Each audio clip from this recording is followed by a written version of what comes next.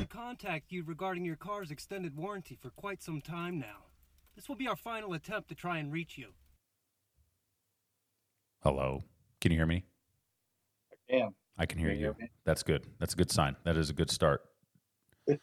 So recording a random fucking episode. There was going to be more of us. There might be more of us. I don't know. I sent out an invite to a bunch of people.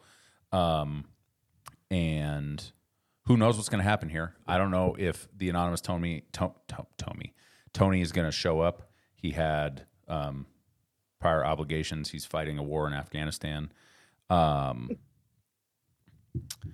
And so, yeah. So we were, right before we started recording, you were talking about the fact that you are now getting sucked into youth sports because your kids are becoming of age of these things. Yep.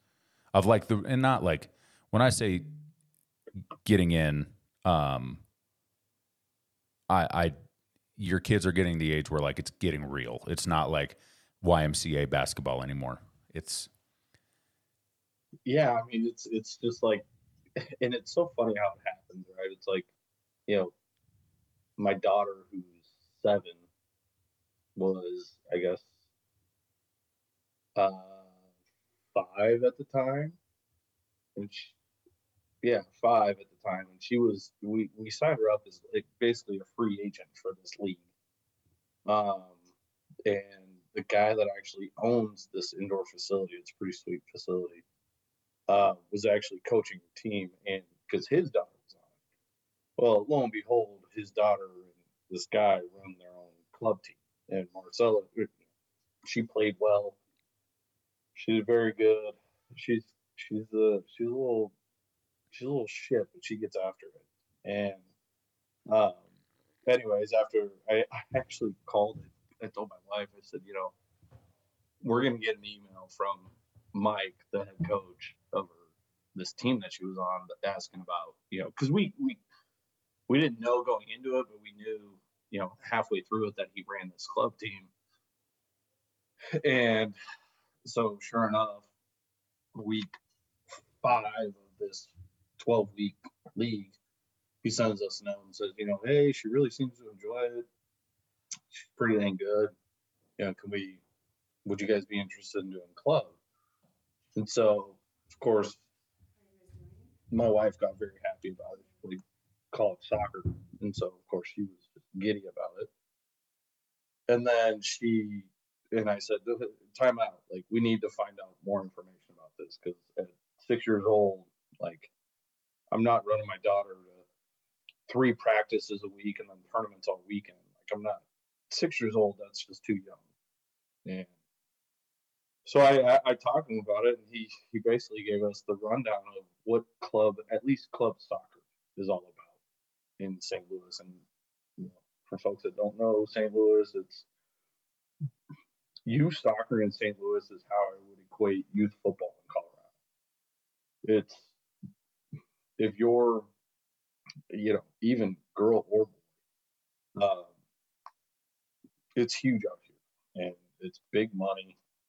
Teams, clubs are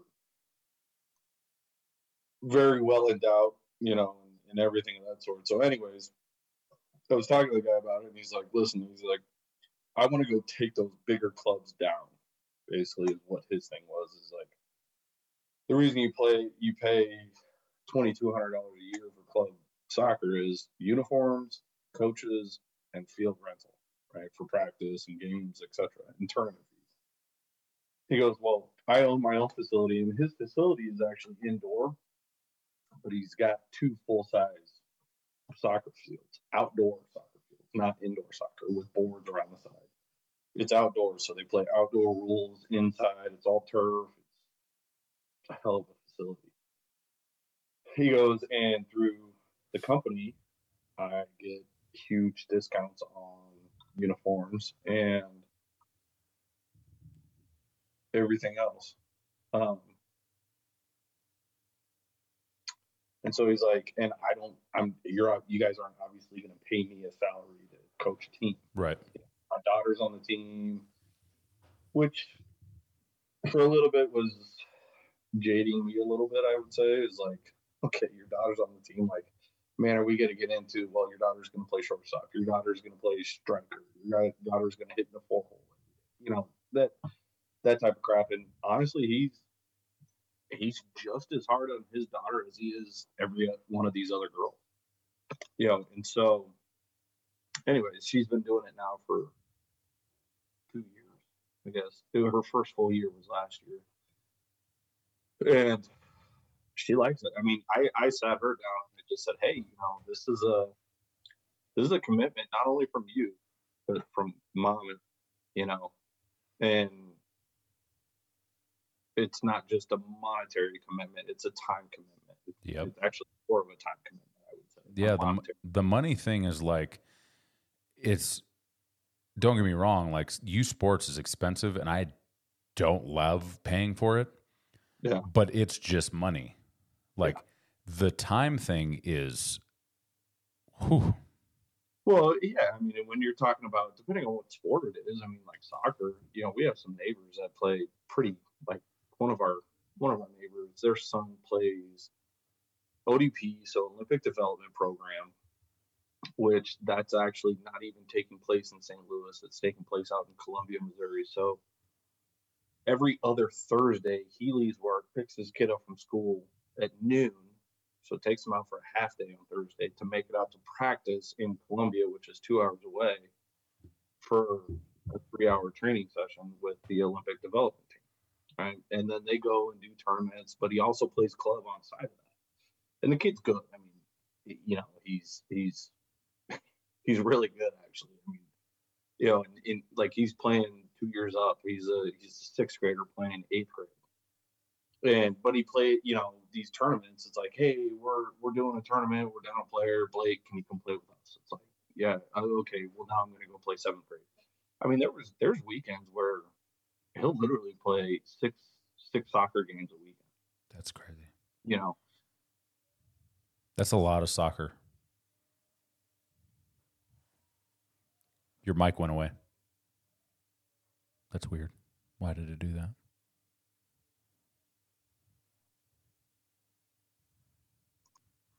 Go ahead. Can you hear me now? I can hear you clicking now, so yeah. And I can hear you talking now. All of a sudden, my thing said it was like your default mic went away and blah, blah, blah, all kinds of, I don't even know, but whatever. You're back, so we're good. The joys of Zoom.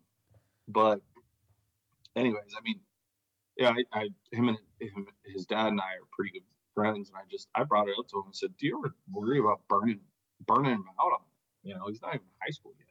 He's a 7th grader now this year. And he's like, we talked to him about it, and he just seems he's just all in on it right now, which is good.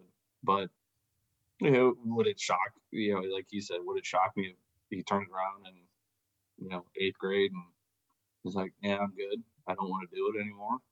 It wouldn't shock him. But yeah, and that's my concern with Marcel is that as long as you're having fun and you're competing, and I'm not one that's going to sit here and say, you got to be winning, because I don't think losing teaches it just as much as winning, probably more so.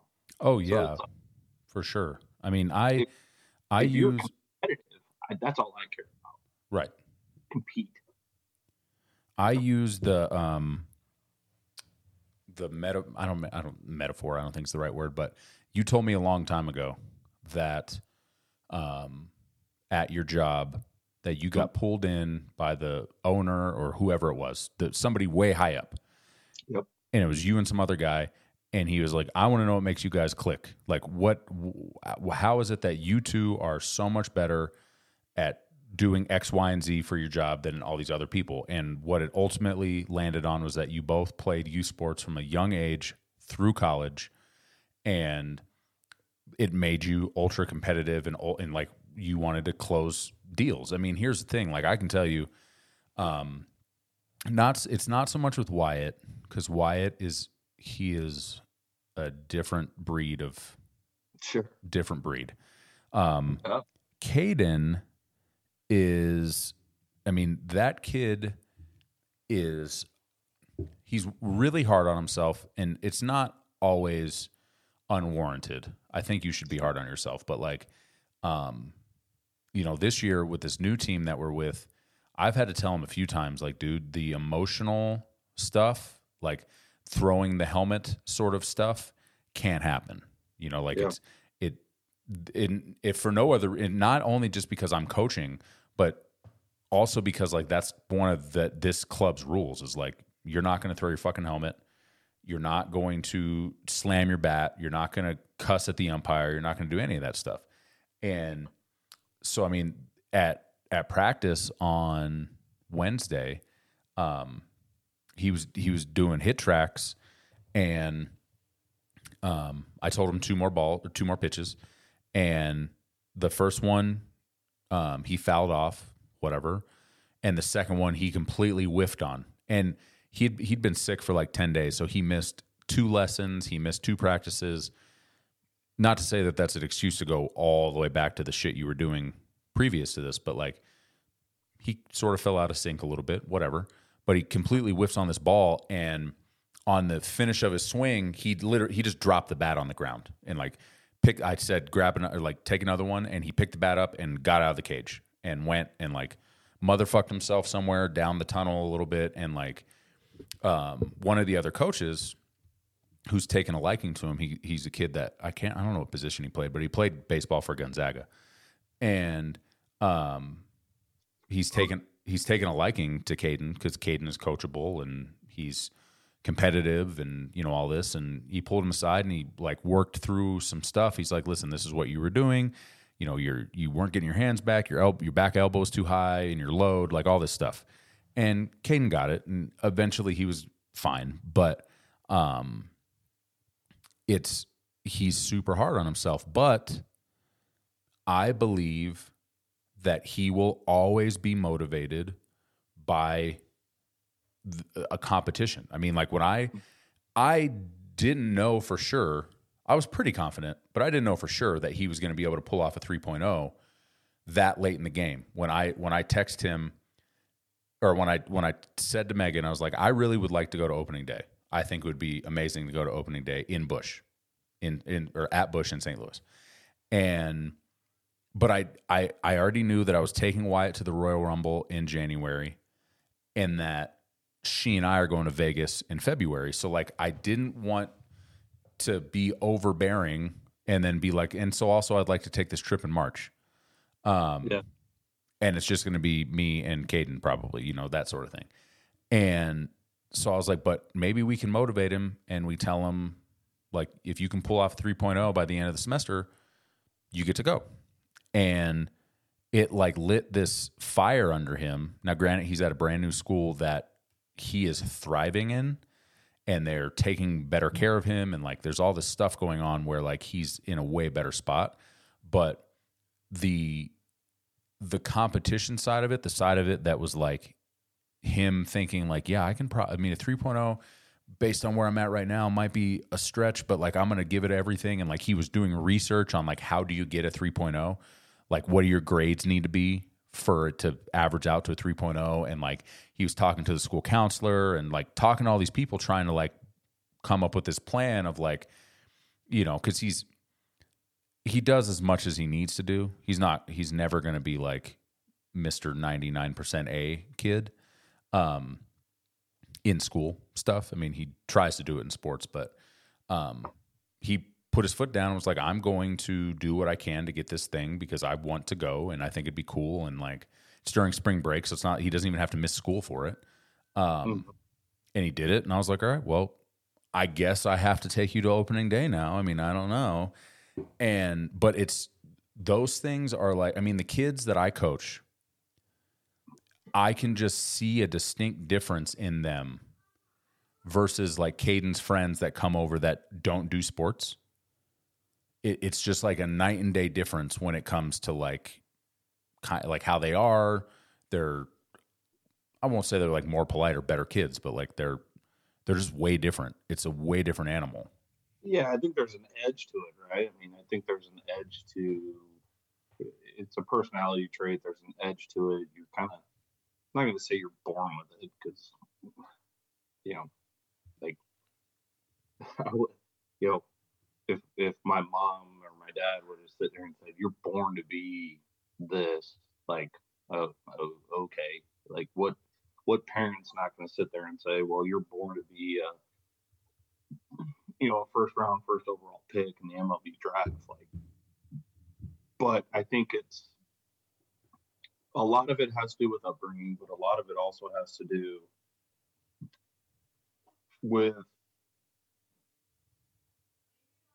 the internal personality of, like, I'm not going to say it's a self-esteem thing, because usually very competitive people don't have low self-esteems.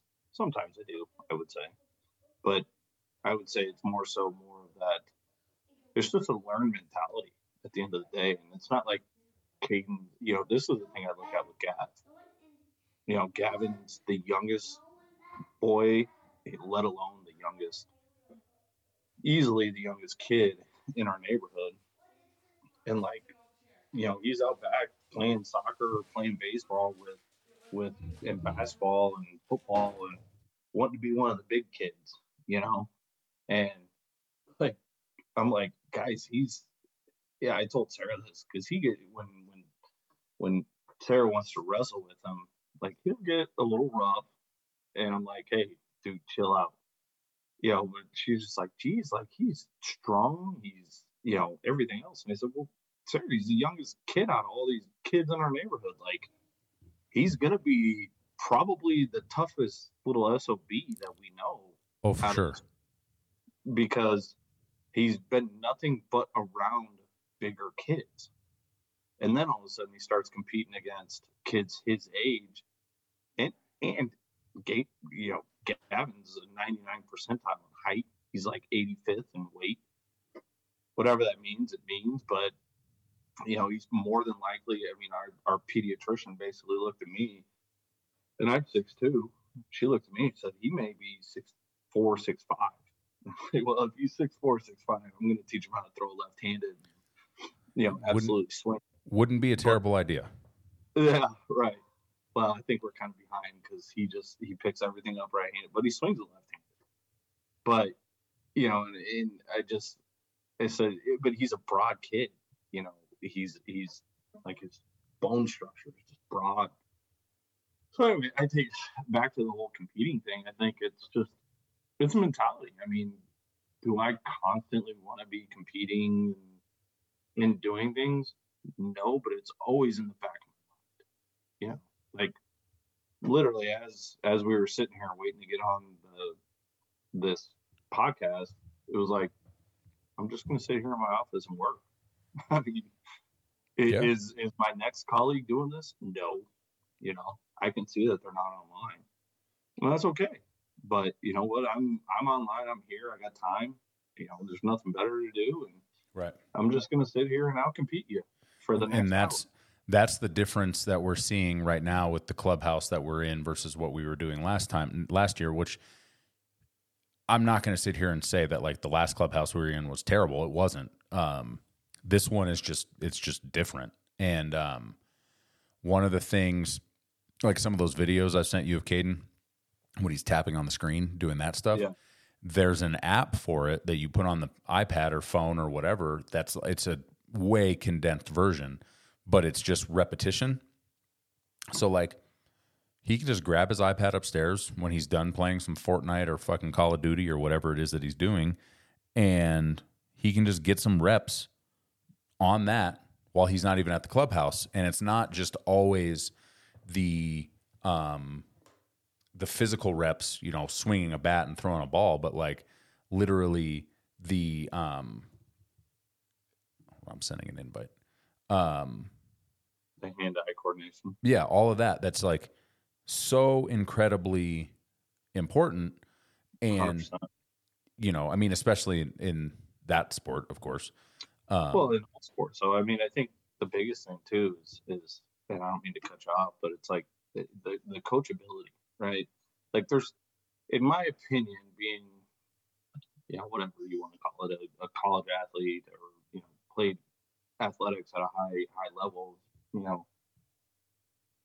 the two things that got me as far as I did was, and I guess the given is the physical ability, right? Like, everybody looks at like a guy like Manny Ramirez. Well, if Manny Ramirez couldn't hit a ball a mile, like, let alone a 98-mile-an-hour fastball, hit it out of the park quite a few times a year, that guy'd probably be locked up somewhere because he's a numbskull. Right. Know?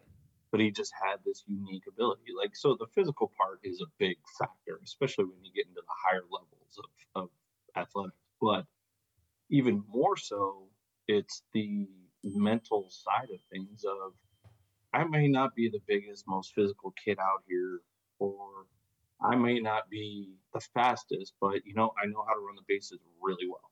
I know how to get jumps. I know how to bunt. I know how to do all these other little things that is going to make me seem fast from somebody that doesn't know the sport very well. But in reality, I'm not. Pujols, when he was young, when he was playing with the Cardinals, his first 10-year stint with us, like, everybody thought, hey, he's pretty quick for a first base. No, the guy just knew how to run the bases and get jumps on guys. Yep. I mean, he was doing it this last year. I mean, he probably had, I don't think he had 10 stolen bags, but he probably had 7 to 8, where it was flat out like he was 4 steps turned before that pitcher even went to the dish. And it's just like it's knowledge, it's mentality, Yep. it's studying the game, it's studying your opponents, it's all this other little intricate stuff. And I mean, we talk about it. The guy that used to coach to catch at TJ before I was there, we talk about it all the time. It's like, man, if some of this stuff was at our disposal of YouTube videos, dude, all of this stuff, like, I'd have been so much further along by the time I even hit college in Arizona that, like, some of that stuff was just shocking when I got to college in Arizona. Like, wait, what? You guys are doing what? How does this work? How does this drill work? What do you do? And it's nothing against my college or my high school coaches, but my high school coaches really didn't run into much. I don't want to say ran into much talent, but outside of Gorsett and myself and Jace and Dakota, like, there wasn't much talent just roaming around campus. So, like, they kind of just let us do what we did, and Dakota and Luke were first off an outfielder, so they were concerned about hitting. Sure. Myself and Jace being a pitcher and catcher was like, there was a little bit more coaching up, but not as much as like when you get into the college level. Granted, Arizona was. I mean, that's still to this day the most intricate level of baseball I've played. I would put it, even at a 4-year. Like, some of these, and I'm not saying 4-year like top 25 D1, but the junior college I was at was intricate. How? I mean, I get intricate baseball, but matter. Like, yeah, the details matter, right? It's not inning to inning at that point. It's pitch to pitch. It's positioning on. It's your middle infielders being engaged with your catcher, looking at signs. They see a sign, they position themselves based off whether it's off speed, fastball, where we're going, in, out, up, down, all this stuff. It's intricate, and like, there's just little things when you start thinking of the game that way, especially baseball. Like, it like, baseball is a boring sport to watch on TV. Especially if you don't know dick about baseball. Well, yeah, even more so if you don't know shit about baseball. But even me knowing, I would say, quite a bit about baseball, like, I watch a game on TV and it's like, yeah, okay, you have this camera shot behind the pitcher that you're seeing the signals the catcher gives. You're not seeing infield move and shift based off of, and I'm not talking like the shift on one side of the field. Right. But, you see the infield, that shortstop, if it's off speed to a left-handed hitter, he may take 3, 4, 5 steps up the middle because it's probably going to be a pull play, right? One of the things I remember talking to Caden about when we were down in the Ozarks, his coaches really didn't really. I don't know if they just didn't have the wherewithal to or whatever, but he's an outfielder. He's playing center field, and it's like, dude, not many kids your age are going to pull a fastball. They're not. Right. They're not. They're going to be behind on fastball. So if you see fastball, play the oppo gap. At least 2 steps, 3 steps. Give them that. If they pull it, hats off. Fine. So be it. Right? But if you see an off-speed pitch, you better be looking at that catcher's signals as a center fielder. And okay, I'm going to cheat one way or the other. Or even if you're not cheating because you're just unsure, you better be leaning one way or the other. Right? That little bit is going to give you that extra step when you get to a ball. Do you think that for just because you brought up like a middle infielder paying attention to a catcher's signs, that pitch comm is going to completely like hurt the game? I know, like, especially because like I know some middle infielders are wearing the unit too to hear it, but are they like is that standard practice, or is it usually just the catcher and the pitcher with the communication? I mean, I would say probably 90% of big league clubs, their shortstops wearing a headpiece, with the pitch comm in it. It's so important. If they, especially with runners on, or even without runners on. I mean, there's so many positioning things that like if you look at a big league dugout, that's why you look at a guy like Skip Schumacher, right, for the Cardinals last year. He was positioning your infielders based off of what pitch he thought Yachty was going to call. And if Kisner was behind the plate, what pitch Maddox called, right? But then you look at McGee. He's positioning his outfielders. They all have the cards that have tendencies, right, in the back of their hands, right? So, hey, we're going to, that's the biggest difference, I would say, in big league baseball and collegiate baseball. But even collegiate baseball, you get into this, like, hey, we are going to approach this guy. I don't care if we walk him 4 times. We are not giving him a fastball on the inside half of the plate because he mashes. Or we are just going to get, so if a ball is in play, more than likely it's going to be a hook ground ball to the 6 hole because it's going to be an off speed. He's going to be way out front. He's going to hook it into the 6 hole, or it's going to be, if he somehow times it up, it's going to be a shot into the right center gap. I mean, Kurt could talk about it. Cramsey, our first baseman, all of us, we're constantly communicating. Even our first baseman, we're really looking at, all right, Adam gave a sign. Nick, our shortstop, he moved. He's behind his back giving a sign to the outfielder, open hand, close hand, fastball, open hand, off speed. Kurt's relaying that to his right and center fielder, who Kurt was our center fielder, or right and left fielder.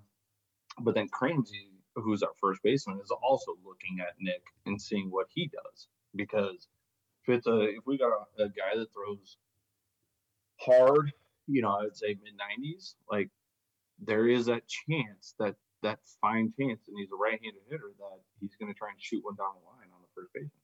Cramsey may hug the line a little bit. And so that's what when getting back to your original question about like the details and the intricacy of when you get to that level, and offensively, I go on and on offensively. Like, this is why I love baseball the way I love baseball, because there is so much there.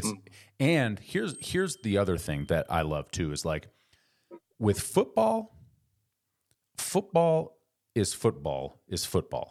If you ask me, like in general, basketball is basketball. So like if you talk same teams, you're gonna have the same offenses. Yes. Whereas if I talk to you about baseball, it is going to be a different conversation than if I talk to Yachty about baseball, and then if I talk to Brian Reynolds about baseball, it doesn't matter. It's going to be a different conversation, even if it's just like the difference between you were a catcher for your whole life and we talk to a guy that's been a center fielder for his whole life. Like the game of baseball is a different from both of your perspectives. You're used to calling a game. You're used to like, I mean, I watched the other day. I watched like I don't remember what it was called, what type of highlight video it was of Yadi's, but it was something of Yadi's. Where he literally he knows baseball so fucking good that he knew what type of jump you were going to get. He knew where to call. I mean, like, even if you go back and look at like, actually what started me to watching it was I got the new edition of the Cardinals magazine and I was reading through it, and there was like, in the magazine was like their top 10 moments of Yadi's career or something like that. And one of the moments in there was the at bat,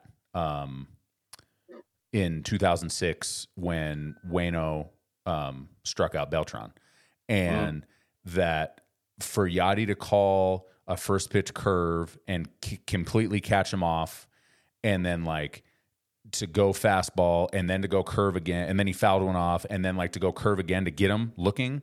For him to know in that moment, like, he's going to be looking first pitch fastball, so we're going to go Uncle Charlie, and like little shit like that. That's just like the intricacies of the game make it so infinitely interesting to me. Now I'm not going to sit here and pretend that it's like the most action-packed, high-intensity thing that's ever existed. It's not. No, if you're thinking, I mean, I think it's a thinking man's game, right? Like, me personally, it's like chess. If you can comprehend, it's a huge strategy game, right?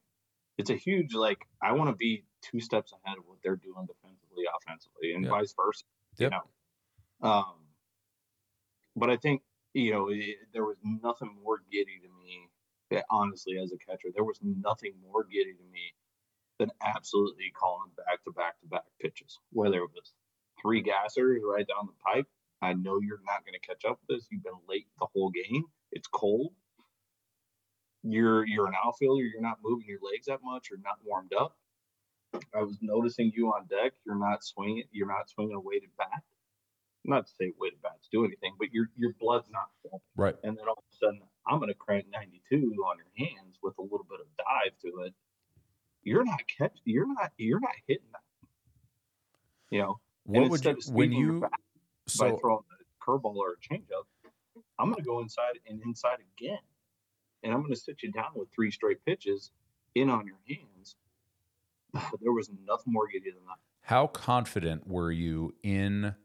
I mean, obviously, as you get into, like the pitchers in the big leagues in general, can put the ball wherever you ask them to put it, right? Mm-hmm. But as a high school catcher, was it like? I mean, I assume you knew, if you had so-and-so on the mound, probably can't just like say up and in because he's probably going to throw it into the other dugout or some crazy shit like that. But like, is there a relative level of confidence in some of that? Like, like 8 out of 10 of these guys can put it wherever I ask them to put it. Yeah. I mean, that's what bullpens are for, right? Is like, I took bullpens pretty seriously, and even in high school, I took bullpens pretty seriously because it was like, and it kind of stemmed from Gorsett, to be honest. He was a thrower. He wasn't a pitcher. He threw hard. Mm-hmm. He was a slide piece. He was a slider, but it was like, we're gonna go three batters, and this is how we're gonna work on. This is what we're gonna do, and I would say the most fun guy to catch in high school was Chase, because he was just nasty and he pinpoint. And he's a lefty. Yes, he is a lefty. And he had a huge game. I'm talking to Caden real quick. Yeah. But I think I mean, there was definitely guys that I knew going into a game, hey, you're our 3, Colt Smith, James Reedy. What was the last name? Reedy. Like, you're throwing 92 to 95, but you may spike a fastball 5 times on me. You may throw a fastball 40 feet. And if a runner's on third, I got to do whatever I can to block that ball. And, it is what it is. I mean, Reedy was the type of guy that would literally headbutt my catcher's helmet before we went out. You alluded to this. It's so funny. It's going to make sense in about 10 seconds, but it's so funny that you brought this up earlier because entering the chat right now is the guy that caught before you at TJ. Oh, shit. I texted him like 10 minutes before you said something about him on here. Yeah. What's up, man? What's up, fellas? How you been? Good. Yeah. Yeah, we were just talking about catching, dealing with high school stuff and the difference between high school ball and college ball and just the intricacies that come into play that you and I wish we would have known about prior to getting into college ball. And, you know, all this stuff now that these kids have at their fingertips with YouTube and everything else. It's just insane. I think I've shared some videos with you before. Yeah. Yeah. You know, it's insane. I mean, you know, just the drills and the thought process and just how you know, I think, yeah, I'll be the first one to admit when I got to college, I mean, there was times where I'm like, Jesus, we weren't doing this shit in high school. Like, what am I doing? You know, and I was, you know, the best thing is I had my junior college coach. He was a prick, but he was a good prick, I guess. In that way, it was like, dude, you might have been a top 5 to 10% player in your state in high school, because I got a roster full of top 5 to 10% internationally. Because where I went to JC was like, yeah, there's the top 5 to 10% kids out of Puerto Rico. We got the top 2% kids out of Australia coming to play for us. Like, you're nothing when you get to college, and you just kind of start over and learn at that point. I don't know, what was it like at Wesleyan? I didn't go to Wesleyan. You went to Mendo, right? Yeah, that Wesleyan was the last place I wanted to go, and that was the thing that fucking Gilman he offered me to go to Wesleyan out of high school when I got done JUCO. I was like, "Hey, coach, you got any recommendations?" He was like, "I got Wesleyan." I was like, "I would have went there if I wanted to out of high school, but I wasn't trying to shove snow off the grass to just play some baseball." Right. But yeah, it's kind of crazy. When I went to Cali, you realize how many schools. There's 88 JUCOs just in the state of California. Yeah. And I was at like one of the smallest ones. What are the big ones out there, like SAC or American River? AR, Sac City, those are like Santa Rosa. But down south, I mean, there's Saddleback, there's LA Harbor, and all those schools down there. Yeah. Doritos. We would actually go down there every spring for a tournament down by Disneyland. Oh, really? Yeah. It's crazy how many big ass dudes you'd see, and you're like, damn. Man, isn't it funny? I would say the biggest thing, it's so funny to me in junior college, was like, if you would go through fall ball, right, with the roster, coming out of the roster, and then all of a sudden you come in back for the spring, and you're like, yeah, well, for me down in Arizona, it was like, yeah, we got 2 ASU transfers, we got 2 U of A guys, we got a TCU guy coming down from Grand Canyon, and and these guys were dudes, you know, but they either didn't have the grades to play or, you know, whatever the case may be. And like, they were dudes. So it was like the fall roster just completely flipped on its head come the springtime. Not tremendously, but it was like, man, you go out and if you want to be a good JUCO team, you're going to go out and get some transfer guys mid-year and see some big time stuff. At least that's how it was in Arizona. I don't know if you guys got that out in Cali or not. Not necessarily. Hmm. We would have some transfers, but not at the school that I was at. Really? Yeah. Do you ever watch kind of a pipeline for a minute? What was that? PJ was kind of a pipeline for Mendo for a minute. Yeah.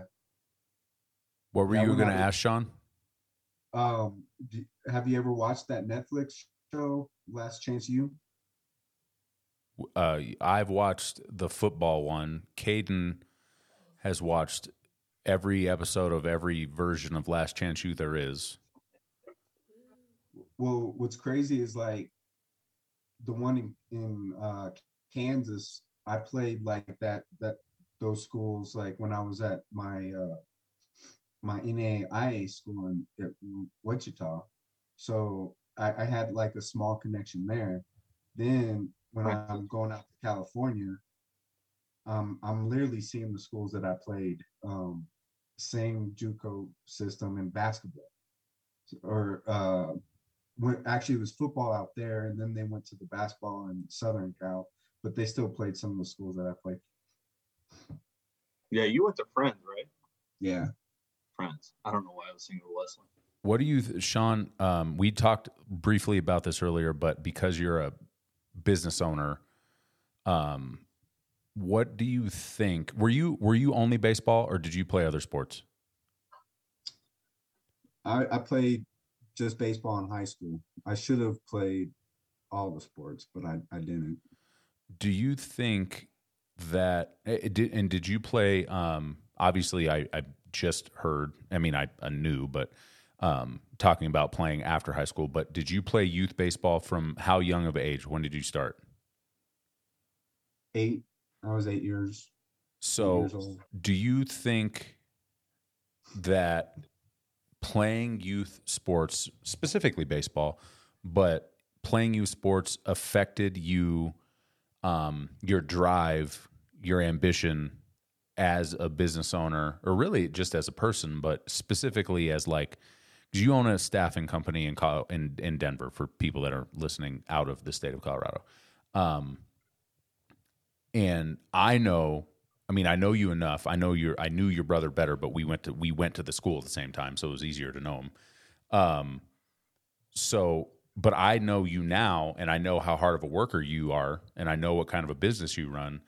And like Adam and I were talking about earlier, it seems like everybody I know that played youth sports from a young age, at minimum through high school, but especially through college, and some of the people that, you know, maybe had a cup of coffee pro, are just like better off in life. You know, like they take things more serious. They want to win more. They want, you know, do you think that's how, do you feel that way based on your life with baseball and sports and then who you are now?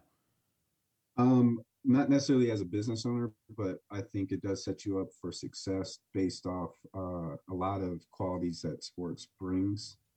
And it has to do with teamwork. It has to do with dedication, as motivation, just working towards certain goals. But yeah, I think sports played a huge role in my success in life. How much younger is Jesse than you? 2. Well, 3 years in school, but 2.5 years in age. Did you guys ever do, I assume you did, you had to have, but did you guys ever do the like Jesse was pitching to you and you hit a bomb off of him type of situation? Like, did that ever occur with you guys? No, you know, me and Jesse, he didn't really want to compete with me too much, just because we were like a lot bigger. So it was like always me and Matt Rodriguez versus my brother and his brother Richie. So it was kind of separate. They did their thing, we did our thing. But I wish we competed and made ourselves better. Were you you were just a catcher? I mean, not just a catcher. I don't mean it like it's not a big deal, but like, did you that was your main position, only position type of situation? I mean, growing up, I played all positions. In high school, I started out as a sophomore. I started varsity, and because there was Andy Wolf at catcher, wasn't bumping him off, so I ended up moving to third base my sophomore year. The infamous TJ, huh? What was that? I said the infamous grass lip at TJ at third base. Yeah. And then in college, I ended up moving over to first base just because I had so many injuries. Do you think one of the other things we talked about before we got on is how different the game is for a longtime catcher versus like somebody that only ever played outfield? I mean, and not because they get less action. Obviously, you know, the catcher's going to have the most putouts and these type of things, but like just the idea of baseball in general is vastly different. If you talk to a kid, like you talk to Adam, who was a catcher, and if you talk to him and get his idea of baseball, it's going to be different from Dakota, did he play outfield or was he an infielder? Shortstop. So Middle infielder. So you talk to him, who's a middle infielder, and like it's going to be a completely different version of what baseball is. I think being a catcher is basically the closest to being in like a more physical sport. Sure. So you know you're definitely getting beat up back there. You're seeing the whole field. So yeah, you're definitely seeing it a little bit different than like the infielders or outfielders. I think pitchers, you know, would probably say the same thing a little bit too, because you're involved in every play. Well, I think it's the like the physical point is a good point. Obviously, we're getting our ass kicked back there, but I think the mental standpoint too, like, and I think that was the biggest difference. Not one of the biggest differences between high school and college for me was like, yeah, you're learning tendencies. You got spray charts on, you know, a lot of your conference opponents and how we're going to throw guys and how, you know, who do we got throwing this weekend? Who's in the pen this weekend? Like all this other prep work from a mental standpoint was very much more important when in reality, not to say shortstops or outfielders don't have this, but it's I think it's on a lesser level than a catcher does of like, yeah, you are concerned about the defensive side of the game. 100%, right? Because you're taking care of a head case potentially on the mound with a pitcher, because most pitchers are head cases. But B, you're you know, especially if the coach has put trust in you to call a game, like you guys get blown up. That's as much on the pitcher as it is you know. And I think that was one of the biggest jumps I had to make was learning the chess pieces and strategy behind the college game versus, you know, in college or in high school where it's like, yeah, I got a game like I got a guy on the mound like Jace or Seth or John Yacovetta who played with you, Sean, was like these guys were good. And Jace obviously went on to play at a pretty high level, but it was like, you know, some of these guys you had to be prepared for them to spike a 40-foot fastball, and, you know, because you didn't know where the hell it was going. They were just trying to blow it by everybody, and that's okay because you could get away with it in high school. I mean, hell, growing up, if you threw 87, you were humming in high school. At least at my age, you know, when I was growing up, you were.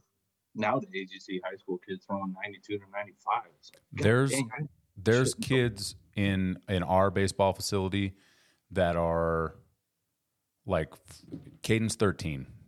I think his max throwing, like right now, he's just getting back into his arm into the right condition. But the other night, he was throwing like, I would say, he was like, I was throwing like I would throw, but I don't think he was. I think he was throwing about 80%, and he was hitting like 65, 66 on his fastball. But there's kids that we've seen in games that are his age that are absolutely throwing 75. And I'm like, who are you and what are you going to be when you hit puberty or any of these things? It's just mind-boggling. One thing I was thinking about while you were talking, Adam, and I want to ask both of you. Sean, you go first. Was there a game that sticks out to you? For most people don't realize like how the catcher is like the quarterback, sort of like calls the game essentially. Was there ever a game that sticks out to you where you absolutely fucked up And like it was just not a good called game. Like you just from start to finish, you just couldn't get it together. You had no idea what was going on. And then on the flip side of that, do you remember a game where you just like you called an absolutely perfect game, which obviously, you know, you need a dance partner. You can call a great game, but if the guy throwing is ass, then you know it is what it is. But do you have any of those type games, Sean? Just as far as calling pitches, like, well, yeah, like do you have any that stick out where you're like, shit, that basically for 9 innings, I couldn't call the right pitch to save my life. Like I call a fastball in and the guy hits a bomb because that's what happened. I call a slider down and out sort of situation, and this guy just cleared the bases. Like those type of things that just you think it's going to go well, and it just doesn't. But for like the whole game, it was just terrible for the whole game. Nothing you did went right. I can't recall like certain games, but I can recall like certain pitchers that I would be just up in the groove with, or vice versa. Like I would either have a good chemistry with that pitcher, or, you know, me and him did not mesh well. It was like oil and water. So not necessarily a certain game, I think, but Adam. Yeah, I mean, I think I was on the flip side of this, actually. I was pitching. It was Palisade my senior year in the regionals. Yeah, we were number 2 team in the state going into it, and they decided to throw me in game 1 my senior year, and we ended up getting beat. And everything I threw at these guys was wall bouncers. You know, it was warning track, a lot of that. But I think on the flip side, catching wise, I think one of the best games, high school and collegiately, that I ever caught was Jace went toe to toe with, and I was just trying to look up his name, kid from Pueblo Centennial, Jace's senior year in 04. I think it was big time D1 guy, if I remember right, but he was legit, and Jace absolutely shoved against those guys.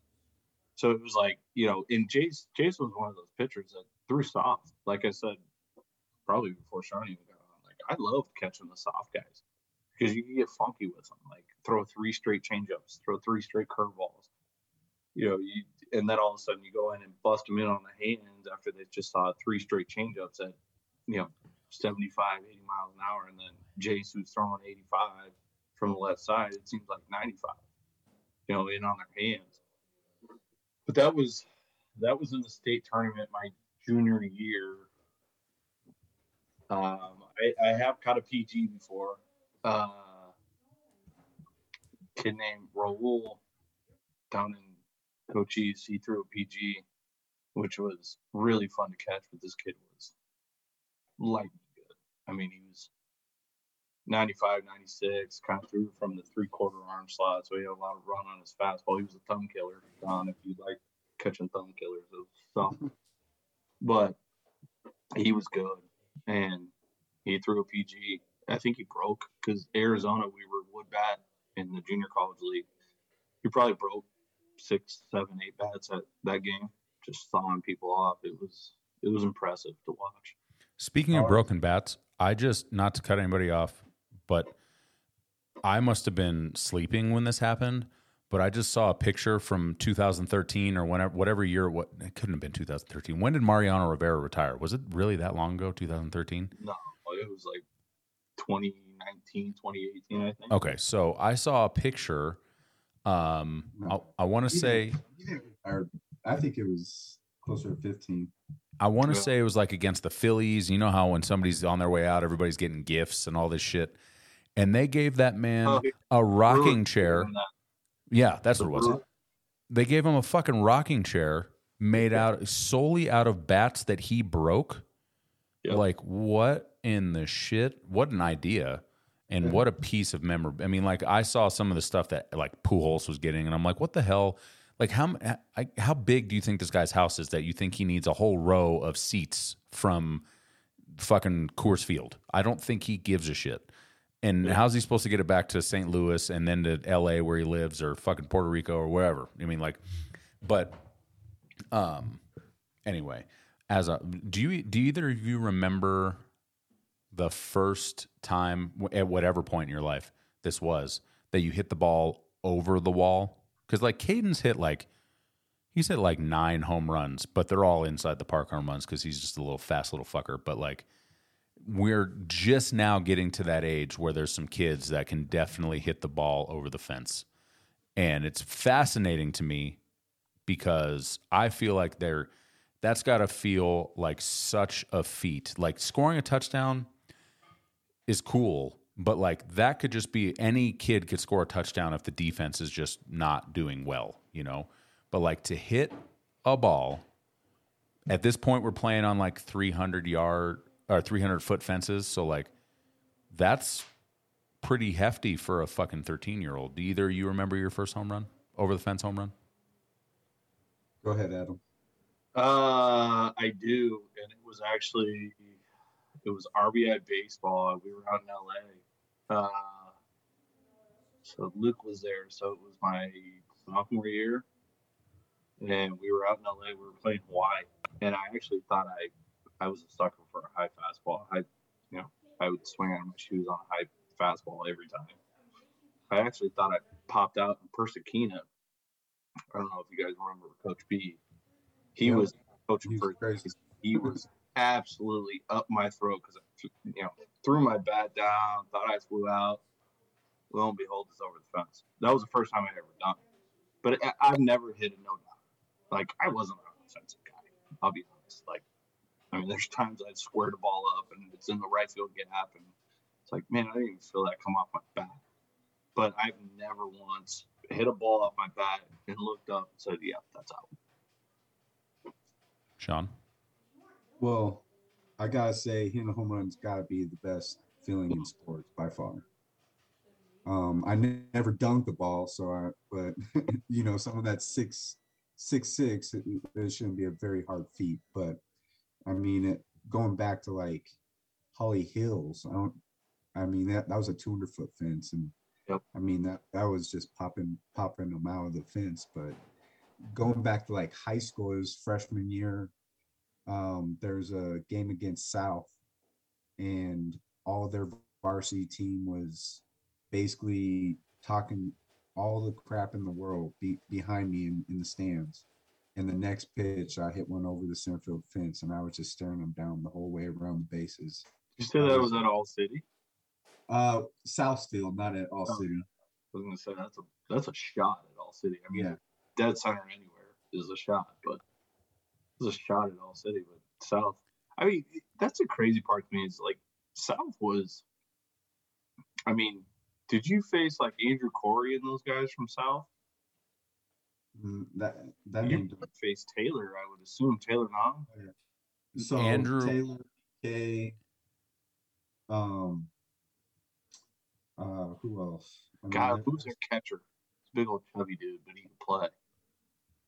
Well, after I left, it kind of went to the Dirty South team. Remember? Yeah, like Anthony Rivera, and then Yeah, it did. My freshman year, I was at South, and Andrew Corey, he had to have been a senior. Black dude, right? Andrew Corey's a white guy. Andrew Corey's like a Abercrombie white guy. But Andrew Corey's on the east. Yeah. Yes. But he had to have been a senior. But I remember watching those baseball games thinking like, and now this was me being a fucking ninth grader thinking like, wow, these guys are going to be professional baseball players. And lo and behold, I'm actually in the weight room with Calais Campbell, who I'm like, you're never going to make it to the NFL, bro. Like, whatever. You're a basketball player. But let me back up. You brought up Coach P, which is like, what a fucking guy that guy was. I don't know if I've ever told you this story, Adam. I know I've never said this to Sean, because why would I have?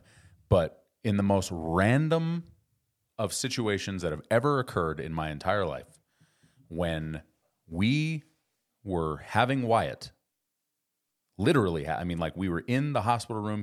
I think he had maybe been alive for 20 minutes. And the doors closed. I don't even know if he was in the room. I think he had like been taken out to, do those things that they do with babies. And there's a knock on the door, and we assume that it's them bringing our child back or whatever. And it's Tony Persichina. And I was like, what the fuck are you doing here? And he's like, I ran into Megan's dad in the cafeteria. He said you guys are having a baby. And I was like, okay, well, welcome to our room. I'm glad that you decided to stop by and fucking talk to us. And then if it's not even if that's not random enough, this fucking guy married my dad's wife. So not my mom, but the wife he had after my mom. His wife's like niece or something. So this fucking guy is in my room when we're having Wyatt, and then he's like halfway married into my estranged family. Also, it's really odd. And you bringing up him just made me think of all those things. Pete, I will tell you, Coach Pete, there was two guys in my high school career. And Sean, I'd actually be curious about this because you played for under Gilman, which I wish I would have. Nothing against Coach Humphrey, but like there was two guys that were 2.5, I would say, that were super influential on me in high school, and like understanding the grit and the work that went behind A, being a catcher, but B, just being an athlete. And it was Coach P, because he didn't let anybody take a day off. But it was Coach Little, and I don't know if Coach Little was around when you were there, but Maloney was there. Like, Maloney definitely had his days where he would absolutely kick the shit out of us. But I'm always curious because Gilman I feel like Gilman had quite a bit of background in catching too. How was that playing for him in high school? I loved it during the time. I wanted to see a little more out of him to get us to the next level. Well, and looking back at it, a little disappointed, but going through it, loved it. He was great coach though. I mean, Coach Gilman, when he told me he was going to Columbine, I was tearing up. Yeah. I was a little hesitant to honestly go to TJ after he said he was, because that was the reason I was going to TJ. It was Gilman was there because of the old Grand Slam days, right? Gilman was a instructor there, or coach and all that. And, I'd been through all these camps with him and everything else, and then my sister ended up going to TJ, but my parents left it open. I had a choice to go to. My parents basically left it open and said, you can either go to Regis with Sev or you can go to TJ with Gilman. That was the choice. So, I don't want to go to an all-boys Jesuit school. So I had the same option. Yeah. Like I'm going to go to TJ. Because Coach Sev coached my uncle, and he was a scout for the Reds. My uncle got signed by the Reds. So he's always been very influential in our family's lives. So he wanted me to go to Regis, and I was like, I can't go to a school with nothing but boys. I'm sorry. Yeah, it's crazy. I could not imagine purposely doing that. Even in today's world too, there's some kids that Caden knows that go, I don't know if it must be Regis, maybe, I don't know. But I'm like, I don't understand. Doesn't make sense. And there's some good parts of high school that only occurred because women existed. So I don't get it. Since you're both here, who's going to be the head coach of the Broncos next year? And why is it Jim Harbaugh? Because we don't have to trade for him. Right. Yeah, no shit, man. Listen, That's crazy to me. Like I didn't even I honestly, when all the Peyton rumors started, I'm like, that I mean, he's a solidified coach. I didn't look into his track record or anything. Like Mike, you sent that message earlier today. But then it was like, yeah, the recent head coaching trades, and I'm like, what the fuck trades? Like, we're trading for head coaches here, and like they all had to deal with like first and second rounders is where they started. I'm like, well, the Broncos don't have that because they traded for Russ. So, Peyton's kind of out of the game, and then Fangio, the whole Fangio thing, and I'm like, I mean, I wouldn't mind to see Harbaugh. I mean, I've heard things that are, Harbaugh's kind of a crybaby when shit isn't going his way. But I'm like, I think to myself, like, what fucking NFL coach isn't that way? But I said this earlier. It was like, I'm glad they're giving that. I can't even pronounce his name. The DC. Evero. I'm glad they're giving him an interview because sometimes, in his position, he's a first-year DC. Like, he's probably not going to get that head coach interview. It's like, no, give him an interview, and I'm glad they're doing it because that defense was solid. I mean, he's got some studs with Surtain, and there's some young studs. But I think they end up with Harbaugh because I think A, you get Harbaugh cheaper. And B, you don't have to give up draft picks that you don't have, and you're not giving up future draft picks potentially to pull them in. Yeah, I mean, I'm okay with either one. I actually prefer Peyton over Harbaugh, but I wouldn't be mad at either one. If we had to trade, hopefully it's just a number one, and then we can just throw a bunch of money because what's the money to those owners? Right. Well, like you said in the text earlier, like the guy fucking refaced the field for the last game of the season for $500,000. So but to me, my hope with Peyton would be now. Ultimately, I don't think this is possible because why would New Orleans do this other than if they don't get a better offer, then they don't. But my hope is that. Because like if you look at the Gruden trade, it was like a first, a second, and $8 million or something, or maybe 2 firsts, a second, and $8 million. I don't know, something along those lines. The Belichick trade was like a first, a second, and some whatever. So like it sucks that this is where the bar has been set. But what would be really cool is if we could do something like here's a complimentary draft pick, 5th round something, but like here's $25 million, because like it's just nothing to the ownership. I mean, it's an absolute. It would be the same thing as us buying a double cheeseburger, and but I've started to really like sell myself against Peyton, mostly because it's not to say that not that like Harbaugh is the shining star of like winning and stuff, but like. Sean Payton had Drew Brees for 15 years. He won a Super Bowl and likely only in quotes, because he started the second half with an onside kick and caught everybody off guard.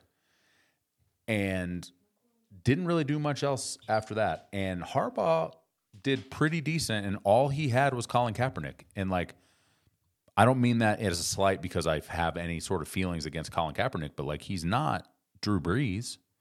No. So, he was a baller that year, though. What'd you say? He was a baller that year. Yes, I agree. I agree with that. That it's definitely not like he was a bum or anything the year that they went to the Super Bowl. But their defense was absolute stop. Yeah. Oh yeah. 49ers defense that year was pretty rigid. For sure. I don't know, something about Harbaugh just feels better for some reason. I don't know. It could be that we've already given up so much draft capital with this fucking Russ problem and like things like that I'm like, to give up, and then we trade for the first round. We trade Chubb for a first round pick. I don't really want to give up that first round pick for a coach.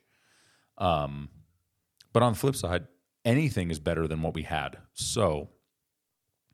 Well, the question I always ask is like, are we? Because man, I think offensively, like we're not. we're not a like you have a ton of weapons on the offensive side. Sutton, Jerry Jeudy, Oh, no, man. you know, Son. well, if he can stay healthy. I'm not he's sold on actually- Sutton myself. He's not the But- same player he was. No, he's not. But you got, I mean, there's, and okay, God damn it, what's the running back's name that got hurt really early? Williams. Williams, Not Jamal Williams. Javante. Devontae. Like, he's a stud, and he's going to be good. Yeah, but his knee was completely destroyed. Yeah. I But like I think- Latavius Murray. I'm sold on Latavius Murray. And Beatty, honestly, like, me being out here in St. Louis and Missouri, like, Beatty's a Mizzou guy. So we watched him for 4 years with Mizzou, and the kid can ball.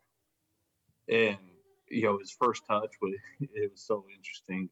My phone started blowing up out here because his first touch, Beatty's first touch, went for a touchdown, like a 20-yard. He caught a little out route from Russ, and I'm just like, everybody's like, "Oh, Beatty's the future in Denver." I'm like, "Hey, guys, you're forgetting we have a pretty good running back sitting on the bench right now in IR." But that being said, I think because somebody brought it up to me the other day. It was like, would you rather take Houston's job or would you take the Broncos job? I'm like, I would take the Broncos job in a heartbeat. And I'm not saying that from a fan standpoint. I'm saying that just from purely a talent standpoint.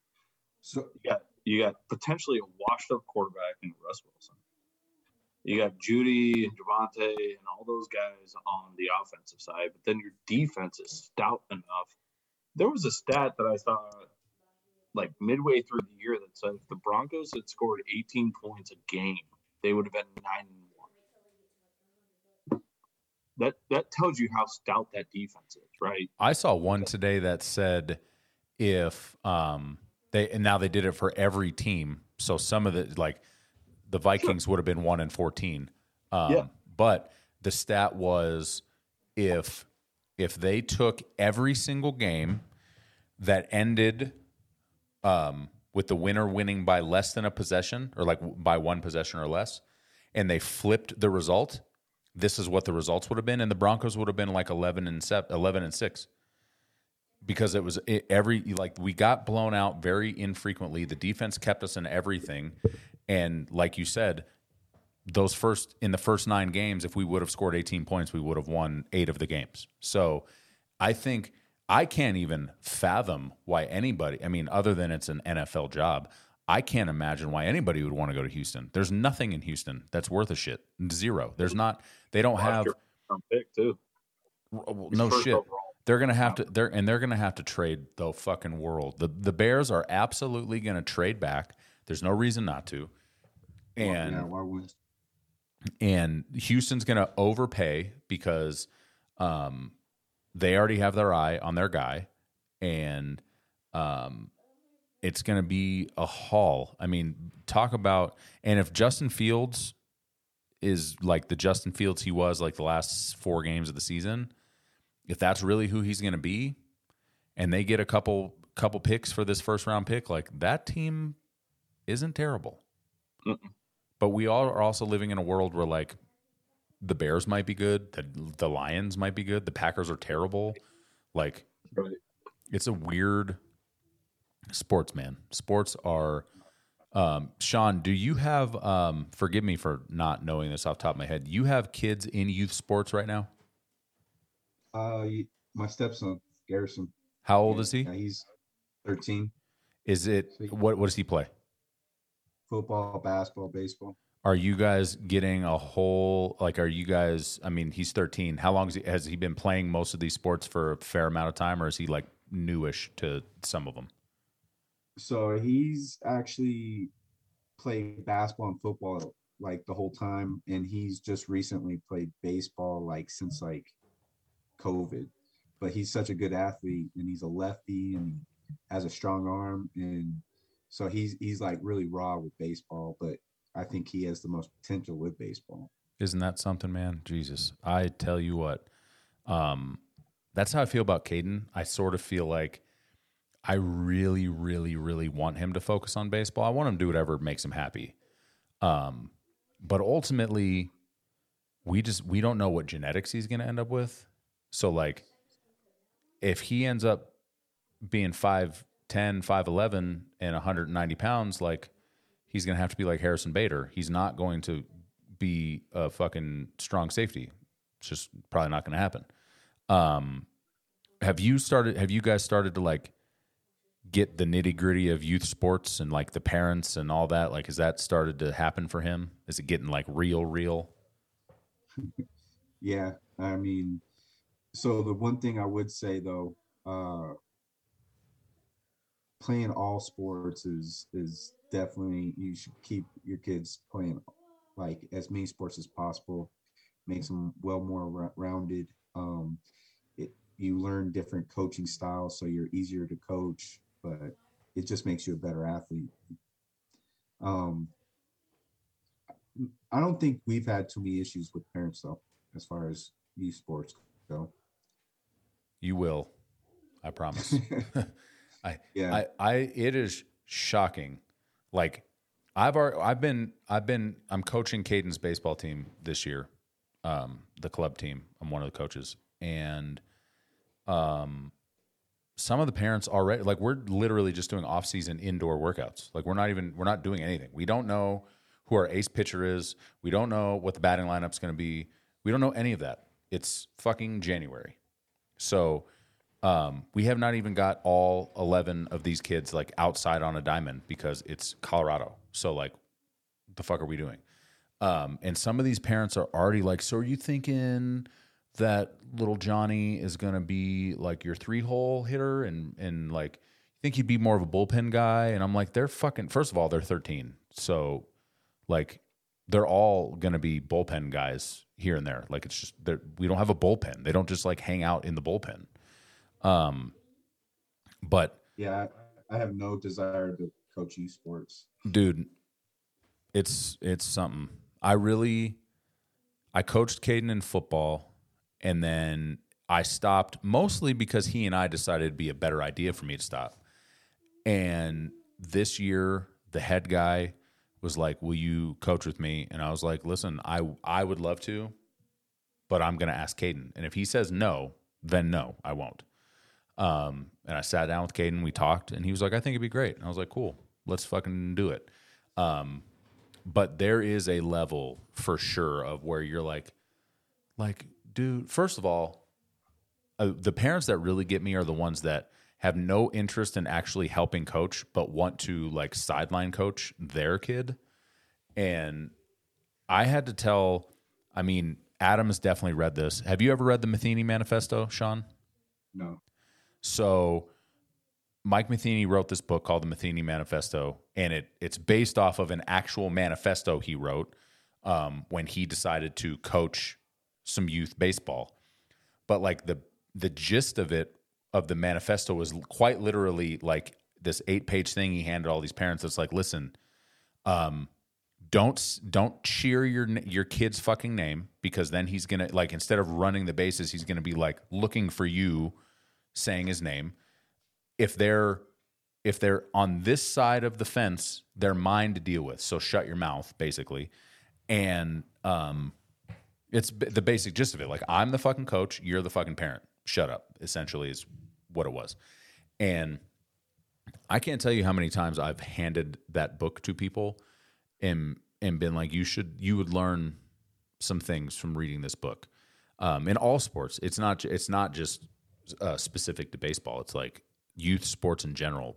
Football is some of the most political, weird, like, it's, I think with us in baseball, it's not as bad because since it's a travel club team, we're not necessarily seeing all of the same teams all of the time. So you don't really get to know the teams enough to be like, oh God, we're playing the Dirt Dogs again, and that means we're going to have a benches clearing brawl of some kind, or, you know, whatever. Whereas, like, we have real beef with some of these football teams, which is such a weird thing, because, like, ultimately you get in the truck and you're like, God, this is 12-year-old football. What the fuck are we doing? But goodness, man, I I have a love-hate relationship with coaching, but mostly just because of parents, because the kids are ultimately really great. I mean, like these kids are like, they're there, they're ready to learn, they're asking questions. Something about being called coach by a 12-year-old is really exciting. But man, some of the parents, dude, it's like, you know what? I mean, you saw, Adam, when we went to Branson last year, it's like, guess what, parents? There's 400 baseball players here right now, and you know how many baseball scouts are here? Professional baseball scouts? Zero. Absolutely zero. And even if they were here, they're probably here for their nephew. They're not here to scout your 12U first baseman. They're just not. I mean, I don't care what you think is going on. It's just not happening. They don't give a shit. And I don't even think they're allowed to, even if there was some fucking 12-year-old throwing 85. I don't think they're allowed to be there. So let's take a step back. They can't talk to the kids. Well, that's what I mean. They're allowed to be physically there. Any professional scout, if you have, to take your example, if you have a 13-year-old kid throwing 85, like the kid's gonna blow his arm out too by the time he's in high school. Like it's just law of physics there and biology. Like you will have Tommy John by the time you're a freshman in college. You're not gonna continue that path unless you're a freak of nature, which so be it. Speaking of Tommy John, did Trevor Story have Tommy John? Yeah. I guess I'm glad we didn't sign him. What'd you say, Sean? Was it Tommy John? Because I heard he's only going to be out for a little bit. Well, the shit that they got nowadays, compared to like even 2 years ago, is like you could have TJ as just a complete reparative maintenance type surgery because you're ulnar, your UCL is getting torn in your elbow, and they can repair it, and you're good to go within 6 months. I mean, the stuff, because they're pumping stem cells in there. They're doing everything else to just regen the whole tendon and muscle and everything else. Medicine nowadays is like the time of, I had a career-ending injury. Like, it's still prevalent nowadays, but it's getting less and less of like, I mean, what was it when AP, Adrian Peterson, was he with the Vikings and he tore his ACL? And they said, yeah, he's back by playoff time. It's like, which is mind-boggling. Hold on a second. If you tore your ACL, you were out for a year and a half, just rehab. Let alone trusting. Freak of nature, though. AP was a freak of nature. Well, 100%. I agree with that. But I think it's medicine too. Like medicine has gone, but totally. Oh, for sure. I mean, the medicine nowadays, like in the 80s, it was a career-ending injury. Now it's not. But yep. It's weird because everybody's so different. Like, look at Jamal Murray. Like, thought he would get back for a while, and then he, it just dragged on, and like Lonzo Ball, like same thing. But you never know with it. Some people can't deal with the pain, like in going through some of the stuff coming back. Oh, that's for sure. I mean, that was my view. And I won't say I feel bad about it because it's not like I ever had a conversation with the guy about it, but like that was my big downfall with Derrick Rose and the Bulls was he was so mentally unprepared to come back that he was like, at one point we were in a playoff game. Nate Robinson was puking on the bench because he had the flu. Taz Gibson was like, his ankle was like the size of a watermelon. He was playing. Like all of our guys were hurt. And Derrick Rose had been cleared to play. And his response to, I'm not going to play right now, or I can't play right now, is because I don't want to be in pain when I go to my kid's graduation when they're 18. So like I'm not going to play right now because I'm worried I'm going to get hurt again right now. And because of that, I'm not going to play. And to an extent, I understand the level of like Simone Biles. People are getting on her about like you're having a mental health day, so you don't want to do the gymnastics beam. But like there's a serious level to like, if you're not mentally there, you could completely kill yourself. I mean, if you're not in it, you could fuck yourself up bad. But back in the day, man, I was so mad at Derrick Rose because I'm like, dude, you're cleared. We want to win this championship. We're not going to do that without you. All these other guys are like dying and playing, and your ass is like clear. The same thing happened with Jamal Murray like a season ago. After he tore his ACL or MCL or whichever CL he tore, and like he was cleared, but he just wasn't mentally ready to play. And I'm like, God bless, man. Like, now it's easy to be an armchair quarterback, and it's easy to think that like if I was in that position, I would for sure be playing. But like ultimately, like I'm sure so many people take the time off or take the time to be like, well, I'm getting paid anyway. I mean, I'm sure this is like the Correa situation. If his knee explodes, he doesn't. I mean, ultimately, let's be honest. The competitive side of Carlos Correa would hate to not play, but the Twins just gave him $200 million fully guaranteed. Fuck your physical. We don't care. Right. And if his knee explodes in the first 100 games of this season, he's done for 2 years. He's still getting his $200 million. So, well, that's the biggest difference when it comes to professional athletes. It's like, I would say, there's fans out there, and then there's fans that get it. I would say, in my opinion, like your typical fan is going to say, "Oh yeah, you just got your bell rung. You're seeing double. Get back out there and play." Like, I'm also thinking about a business. Like, my body is a business. My body is this multi-million-dollar business potential. Like, if I go out there and play again, like I have the risk of just not playing after this year because my concussions are so bad, or whatever it is. But yeah, I mean, I get it. Sean, I don't know about you, but I had shit ton of knee problems in my junior and senior year of college, where I had 3 cortisone shots in each knee my senior year, just to play, just to numb it to play. And I had the offer to go play overseas, and I had some chances to go do some minor league camps here and there, but every time a physical came up, I'm like, yeah, hey, sorry guys, I'm not gonna pass a physical. Like, it's just not gonna happen. I'm bone on bone in one knee, and I got about a millimeter left of fluid in the other knee that I'm just screwed. And if you want me to continue to catch, and I wasn't an offensive guy, so I made my living, quote unquote, off of being a defensive.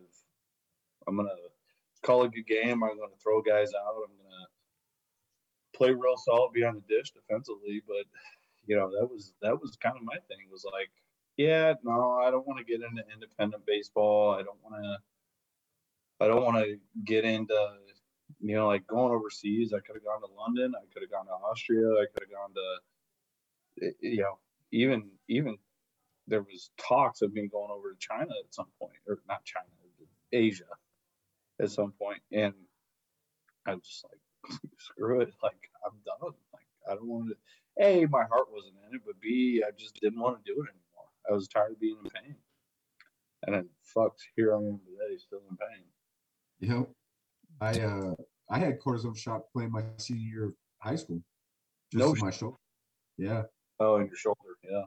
Yeah. So I was supposed to have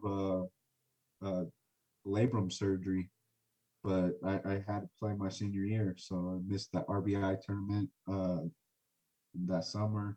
Went into college already redshirt because of my shoulder, and then I ended up having 2 knee meniscus tears on my left knee, 1 in my right knee. So it was just, I was in the training room more than I was on the field in college. Yeah. Do either of you regret it though? Like, would you change anything? No, not me. I mean, it taught me so many life lessons, and just no, I wouldn't regret a thing.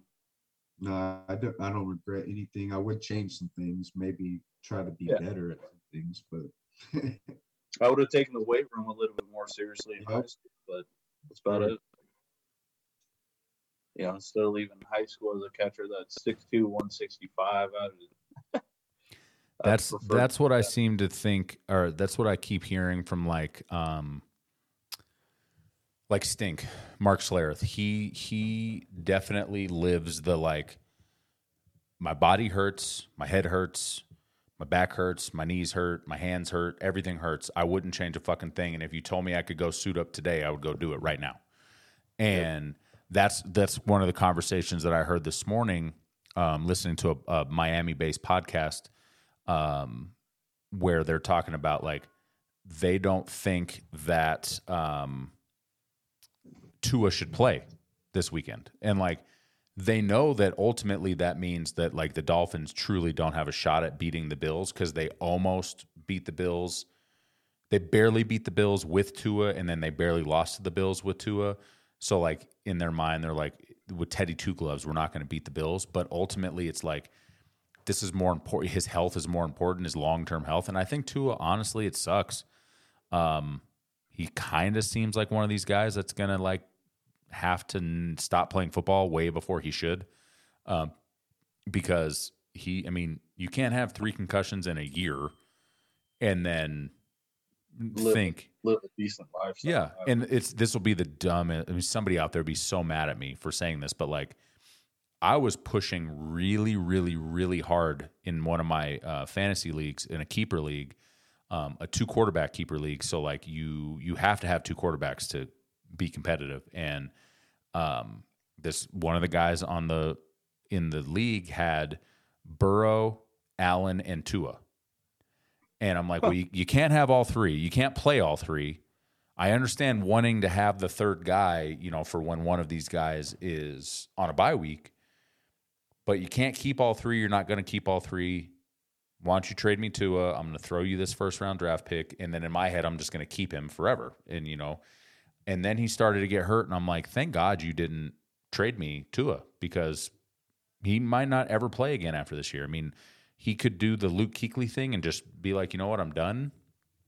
Or he could try to play and then ultimately be like, oh no, I'm disabled, or not disabled. The concussion too is it's like spraining your ankle, right? It's like once you sprain your ankle, you're always going to sprain that ankle. Oh yeah, it doesn't matter.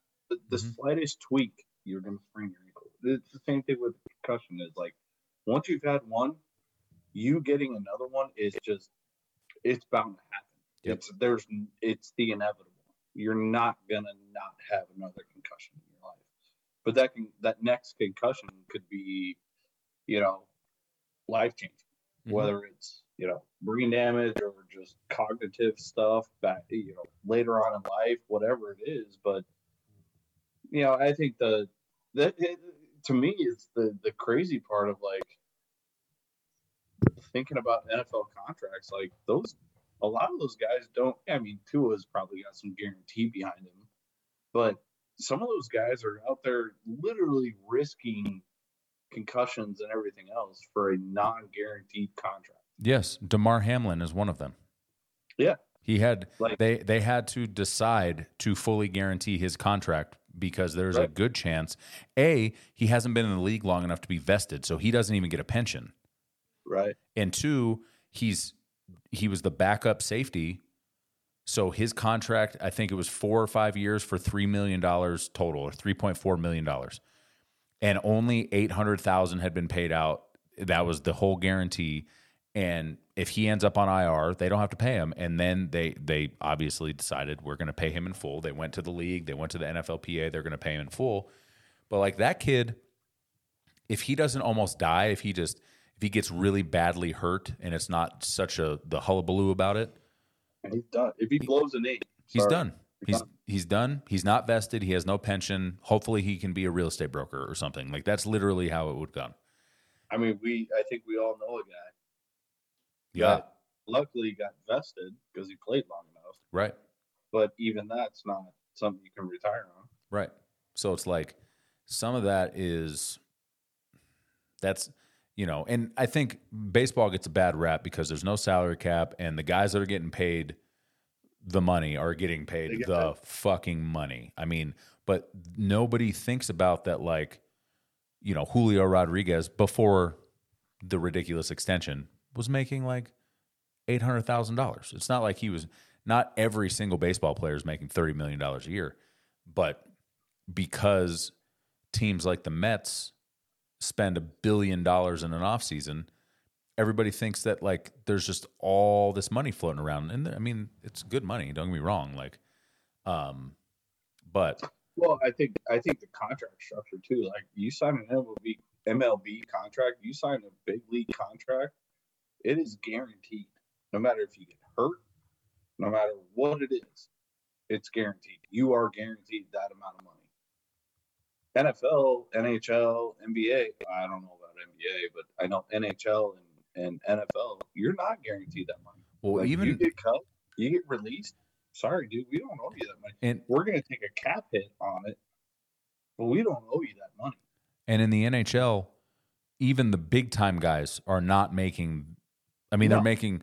Don't get me wrong. 16, 15, 13 million a year. Right.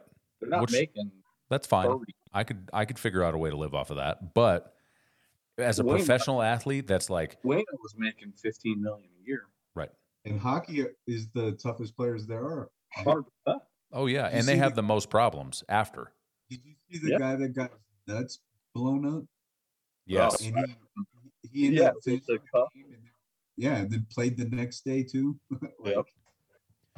One of the it's so funny because it's like with NHL, it's like you get a league report, right, of like, oh, he's got a lower body injury. Love that. Like, well, that could either be he absolutely fractured his knee going into the boards, and he's got to get a knee replacement, or he's just sore. NHL is a hilarious place when it comes to stuff like that because it's such a gamesmanship play. It's super vague, and then like also, can we like, if you look at the standings, talk about not understanding a sport. Like, people that don't understand baseball are like, what do you mean you bunt in this situation? Why wouldn't just hit a home run, just score runs, whatever.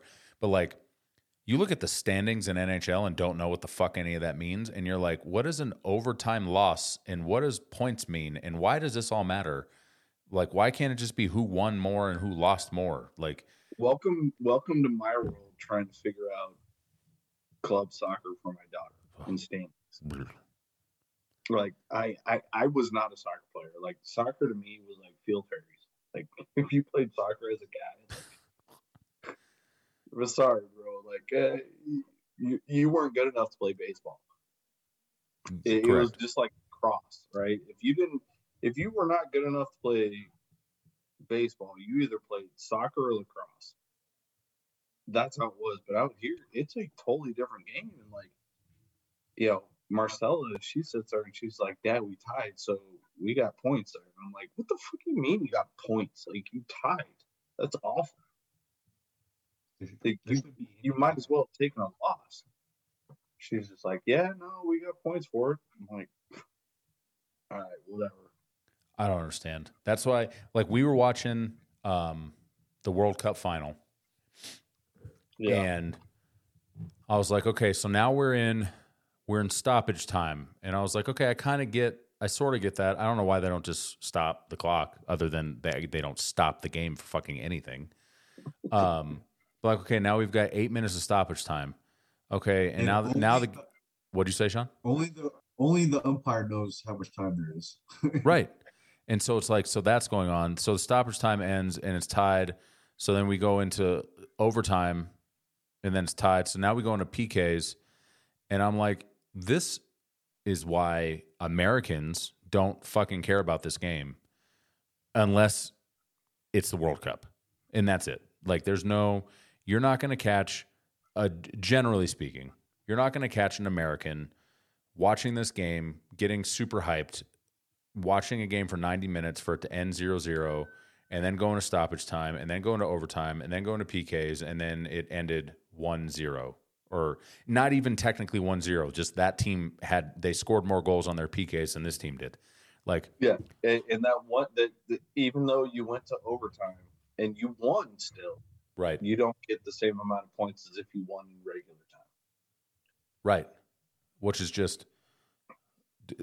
Can we just like wins and losses, and point differential's fine. That's all that stuff's fine. There's a point where like even with baseball, I'm like, some of these stats, bro, like how many different.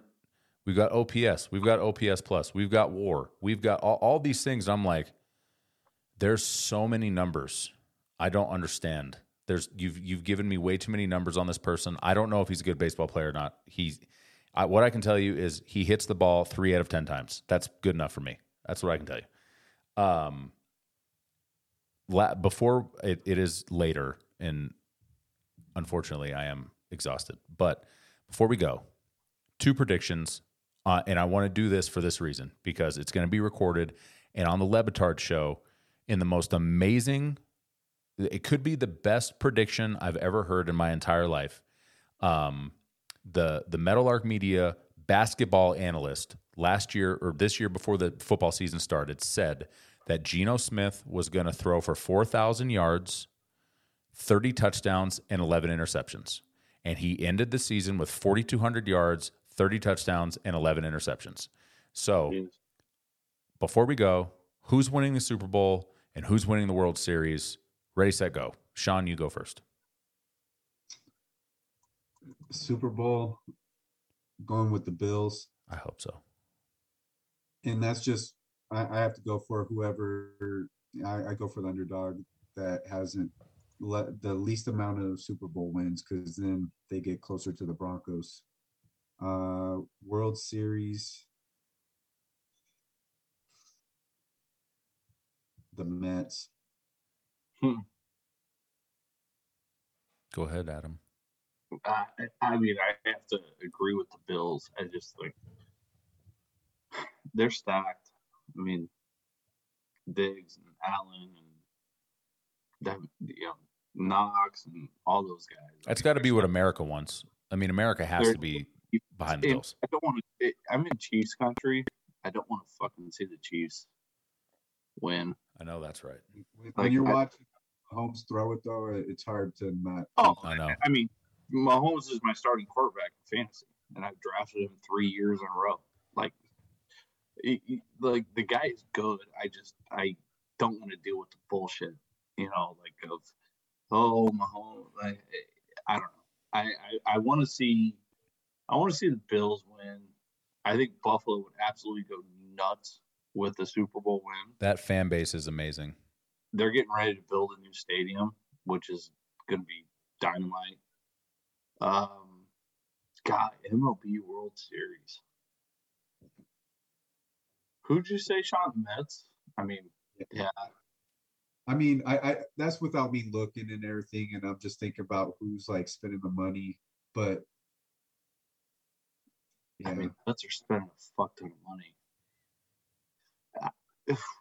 Man, I don't know their rotation, but I don't know. You guys seen what the Rockies are doing? They're bringing in all these minor league players, and yeah, they're going to be so good. I feel like I'm literally living like the major league life, like watching the Rockies be major league, and it's sad. I was coming on here and I was like, great, I'm gonna be on the podcast with 2 Cardinal fans. Listen, I can. This is what I can tell you about Cardinals fans that you don't see a ton of on social. If you're not like like I'm on Cardinals Twitter. If you were to pick up my phone and look at my Twitter, I'm fully ingrained in Cardinals Twitter. And what I can tell you about Cardinals Twitter is we all absolutely fucking hate the front office and the ownership and then they'll do something and we'll all be like, that's great. I won't talk shit about them until the next time that I talk shit about them, because inevitably they're going to fuck something up. They're going to trade Sandy Alcantara for Marcelo Zuna and things that like you don't know, obviously. But like there's also these times where like I look at the NL, and I'm sitting here. I asked you guys who's going to win. In my opinion, it's going to be the Phillies. Ooh, I like You that. took it right out of my mouth. Honestly, my two teams were the Phillies and the Padres. Yeah, the Padres I are think nasty. Padres run together. And part of me is saying that because I want the Dodgers to eat shit. Yeah, I hate the Dodgers, but the Phillies, the Phillies were good last year, and they added. yeah. They That's didn't do anything. that's what And- drives me crazy about the Cardinals. It's like, cool, we got Wilson Contreras. That's fine. I'm Yeah. not angry at that. On the flip side, the Mets have added DeGrom, and they took fucking Quintana because why didn't we re-sign him? I'll never understand. And No, nobody will. and then like the Phillies have added things, and the Padres are fucking unbelievably stacked. The And Padres are an MLB The Show lineup. yeah, yeah, they They're- have one of the they're best fucking- shortstops in the league going to play right field. Yeah, and so be it. Like, shut up and go play Yeah, right field. Like, Yeah. sorry.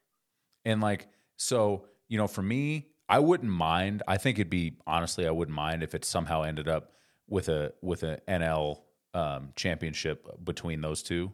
I mean, I think that'd be fun. I would love for the Cardinals to do something. I don't know that it's possible that they're. I mean, they won't be terrible, but like our rotation is not great. It's Man, just I have this weird feeling that they're in a run. Just knowing the past relationship with the Angels, I know. I have this weird feeling that Ohtani or Trout Yeah, are going to be wearing Cardinals. I think it's going to be Trout. Personally, I really do think it's going to be Trout. I think when I mean, who would? Oh, of course. I mean, of course. I know I sent it to Kurt. I don't remember if I sent it to you. The picture of like that quote that was like the Cardinals are fully ingrained in talks with the team about a player that is nobody knows is available. So it's it was super vague. But literally, the first thing that went through my head is, well, obviously they're about to trade for Mike Trout. What are they going to give up? I don't know. What do you give up for Mike Trout? Probably kind of anything that's not named Nolan Arenado or Paul Goldschmidt, and like and obviously not Wilson Contreras, but like everybody else, like it's Mike Trout, bro. Sorry, you got to go. But yeah, I mean the Phillies. Why do you have to bring up Nolan? Well, listen, I hate to break it to you, but like, hold on, I actually think I have a Nolan shirt on. Man, Oh no, I don't. It's a Last Ride shirt with man, Pujols and Arenado and I'm still so fucking upset. I mean, if we had to trade Nolan, fine, but like we didn't get a top 10 of No. the prospect. no, you didn't Plus, get shit for it. you $50 didn't. million. You and paid it's just- us money. You paid us money, and we still have we have some of the best prospects in the MLB. If some of those prospects, if the three, if Wynn, Walker, or Tink, if any of them end up being worth a shit, it'll be amazing. It'll just be fucking fantastic. Could you think about this? Because I think that Tyler O'Neill has to be involved in a trade for Mike Trout, for no other reason that he can play center field. I think O'Neill, Walker, and I think you're sending your top two, if not three, prospects plus O'Neill. and He's a 50 proven million? MVP talent. What'd you say, Sean? And 50 million. I mean, Dude, listen. in my opinion, that might be worth it Yeah. to get a guy of Mike Trout, who's. I mean, when supposedly when the Angels came to St. Louis and Sean, I don't know if you ever been to a game in St. Louis. It's like a random Wednesday night game here is insane. Like it is fucking insane. It's like a Broncos game. It's yeah.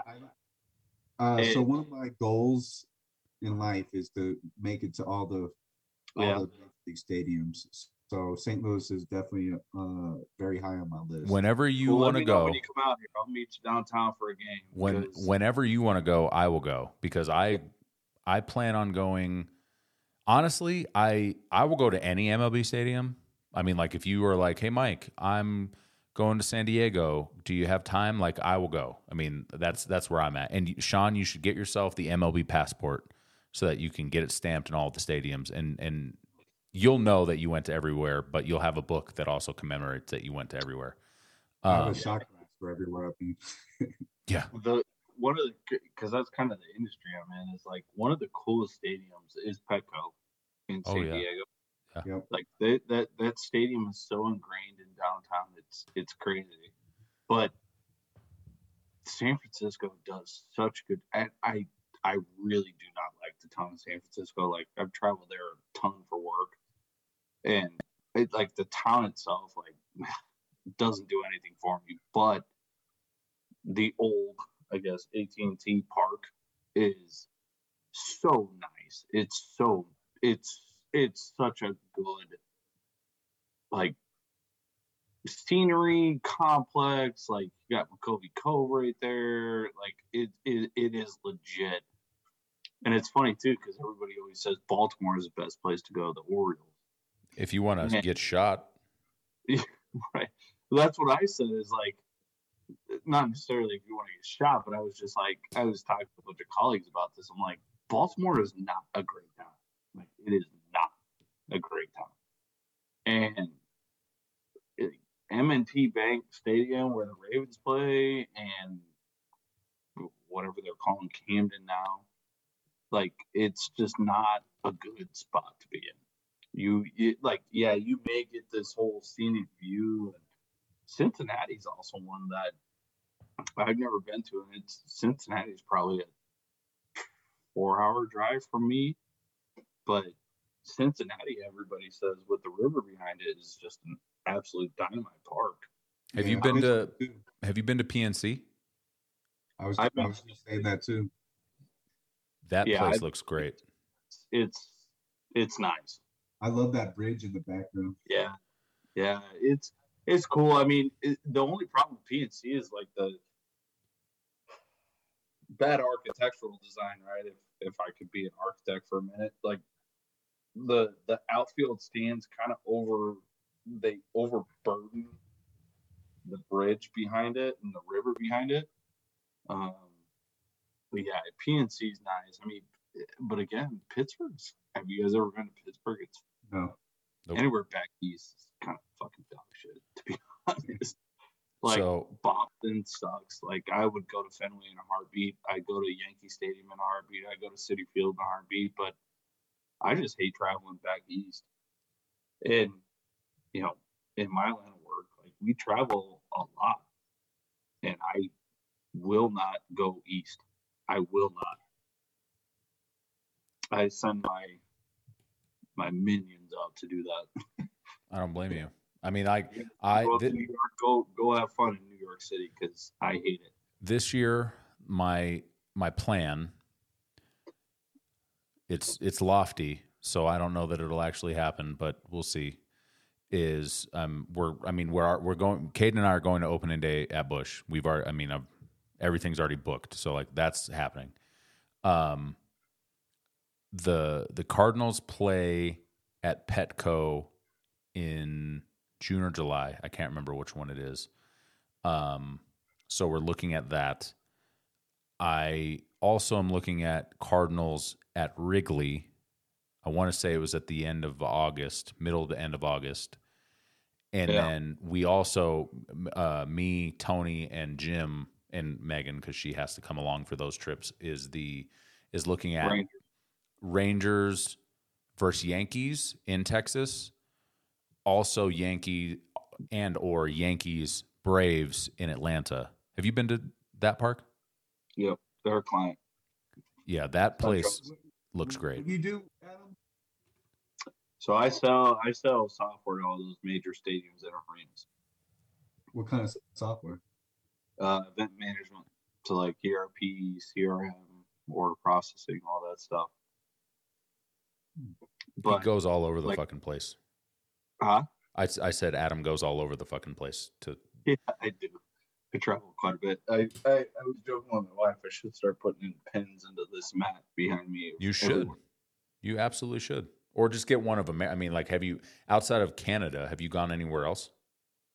No, but we're in, like, we just, like, the stadiums in Dubai and all that. We hosted That would be fine. hosted World Cup. FIFA's their client. That would be a just fine trip to go on.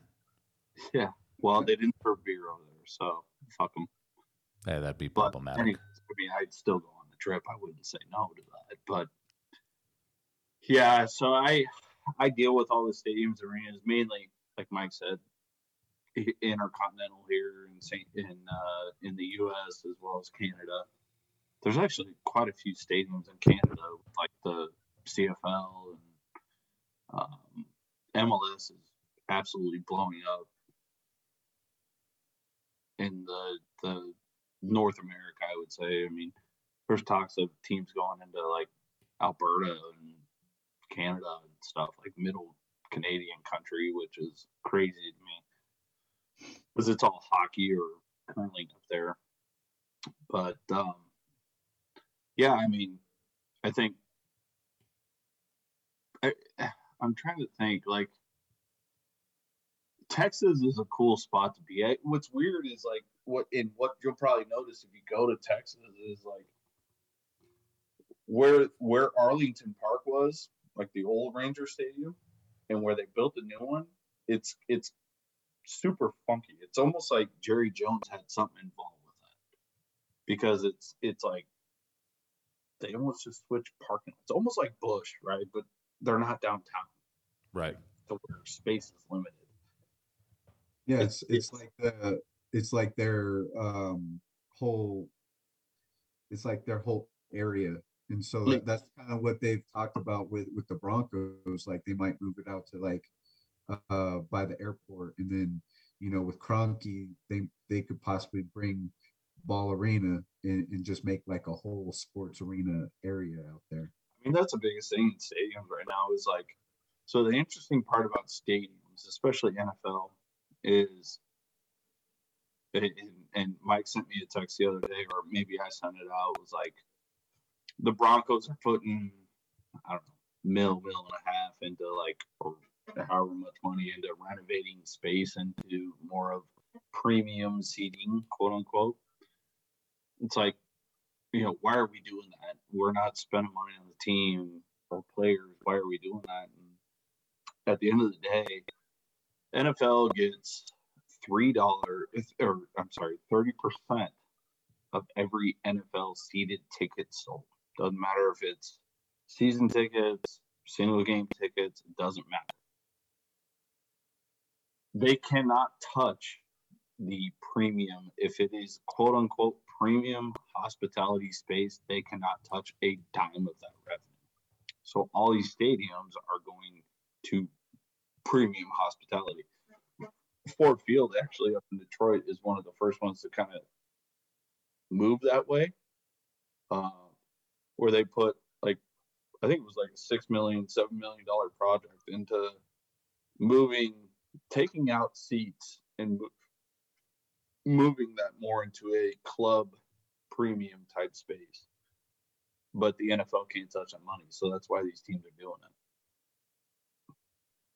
But like you look at like SoFi or these mega complexes where it's, SoFi, hey, if we get, if I'm SoFi and I buy up all this land, or the Rams, whoever it is, Kroenke, I buy up all these spaces, like Staples Center has got a pretty good freaking footprint downtown LA. Can I move them possibly out to us, or screw the Lakers? I'm going to go after the Clippers, right? And I'm going to put a museum on it. One of my bigger deals right now is the Lucas Museum of Narrative Art. Like, it's George Lucas's museum. He's literally funding the whole thing. The place looks like a fucking spaceship. It's crazy. And he's dropping probably $400 million on just architecture alone. And he's saying, yeah, screw it. I mean, we like at that point, like money is nothing to these guys. Like 400 million to George Lucas is a lot of money, but it's like 40,000 dollars. Like it's just insane. But I would say if you were to go on a trip of like must see MLB venues, Petco, Giants, Cincinnati, PNC is cool. I'm not a big fan of Pittsburgh as a city, but I would also say the Rogers Center up in, I mean, it's nothing crazy, but up in Toronto. Like Toronto is a freaking cool city. Yeah, that's like it's a melting pot. That's definitely on my.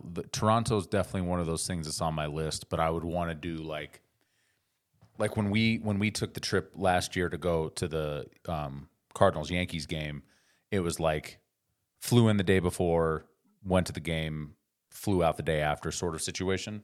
If I'm going to Rogers Center or if I'm going to Toronto to go to a game, I'm going to go to Toronto for like a week.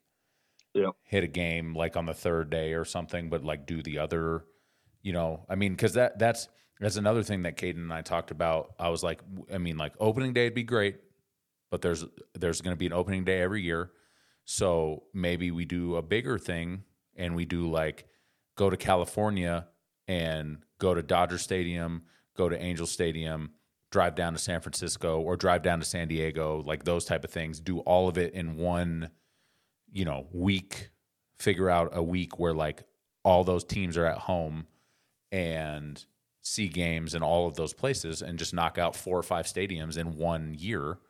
I don't think I know some people, I know a guy that's on the St. Patrick's Day parade committee that did all the ballparks in 70 days or something. Like he planned out the trip and just was, he flew from here to Pittsburgh, from Pittsburgh to New York, from New York to Chicago, from, did everything. And sometimes didn't even have tickets to the games yet, just got to the city and then figured it out. And I mean, it sounds great, but I'm not retired, so I can't. Well, I think the other thing too, a couple of us neighbors here in St. Louis have been talking about going up to Seattle for the Seattle Cardinals game. That or the All-Star game. Huh? Isn't the All-Star game in Seattle this year? You may be right. I don't know. I think you're right. I think you are right. But we were talking about going up for the Seattle Cardinals series. And I'm like, when they brought it up to me, I'm like, why the fuck would we go to Seattle?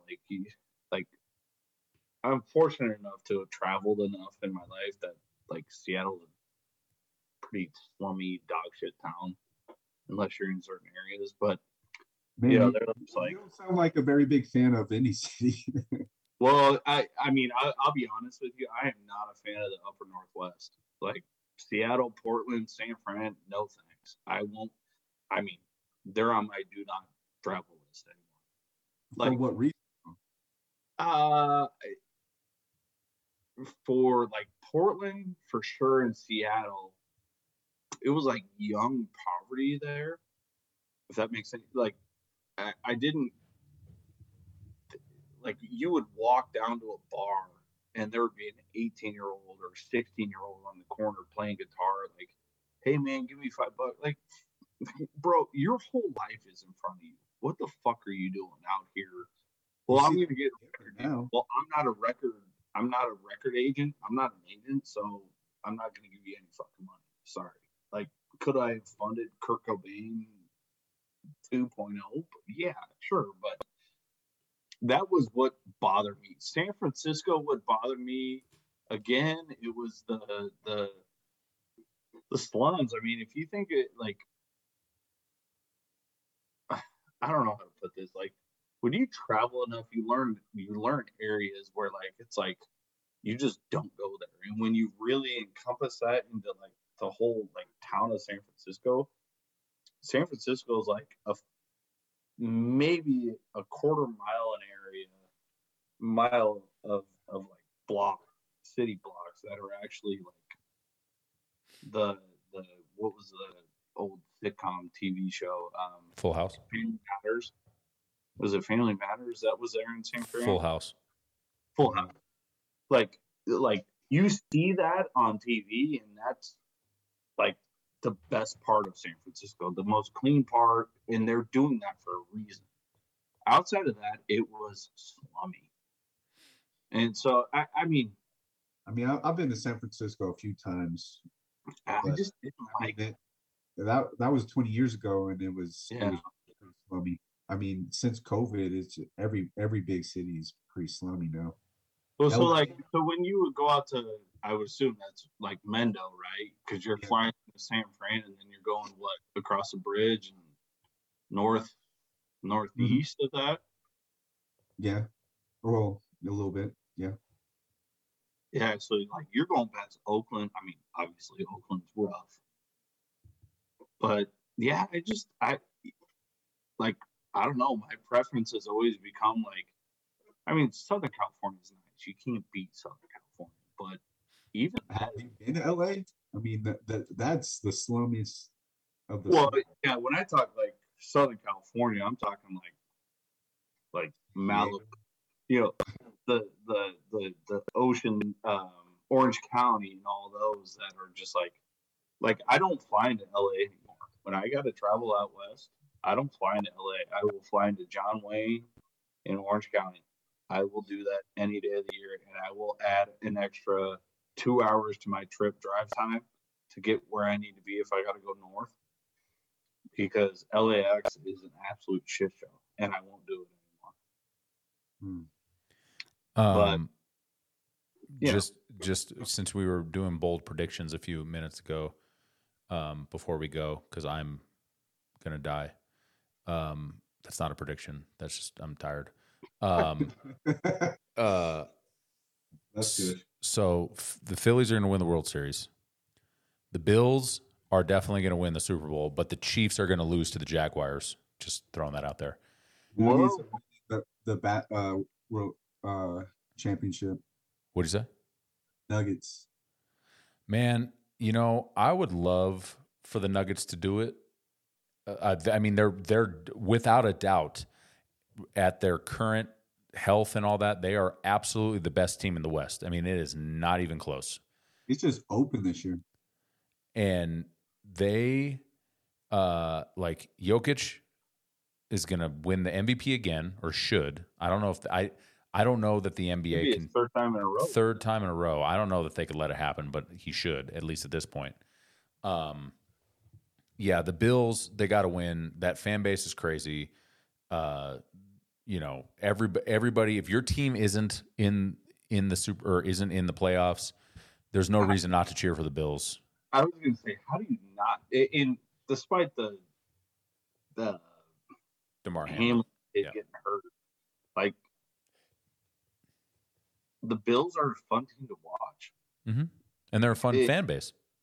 And their fan base is behind it. They stick behind it, and they're Von Miller will get another ring.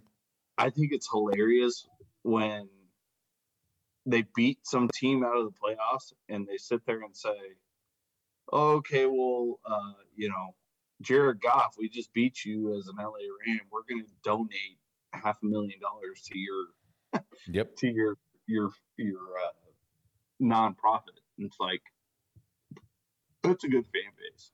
Then Phillies Mariners. Phillies win. You're calling them Mariners. Phillies Mariners. They're finally the piece of shit fucking Astros are going to die, and Ohtani will be a San Francisco Giant. He's going to go hit 700 home runs over that short right field wall. I'm not going to argue the Ohtani being in San Fran, because you also got a huge fan base there that he can play into. Yep, but that's not a home run. That's not a home run park.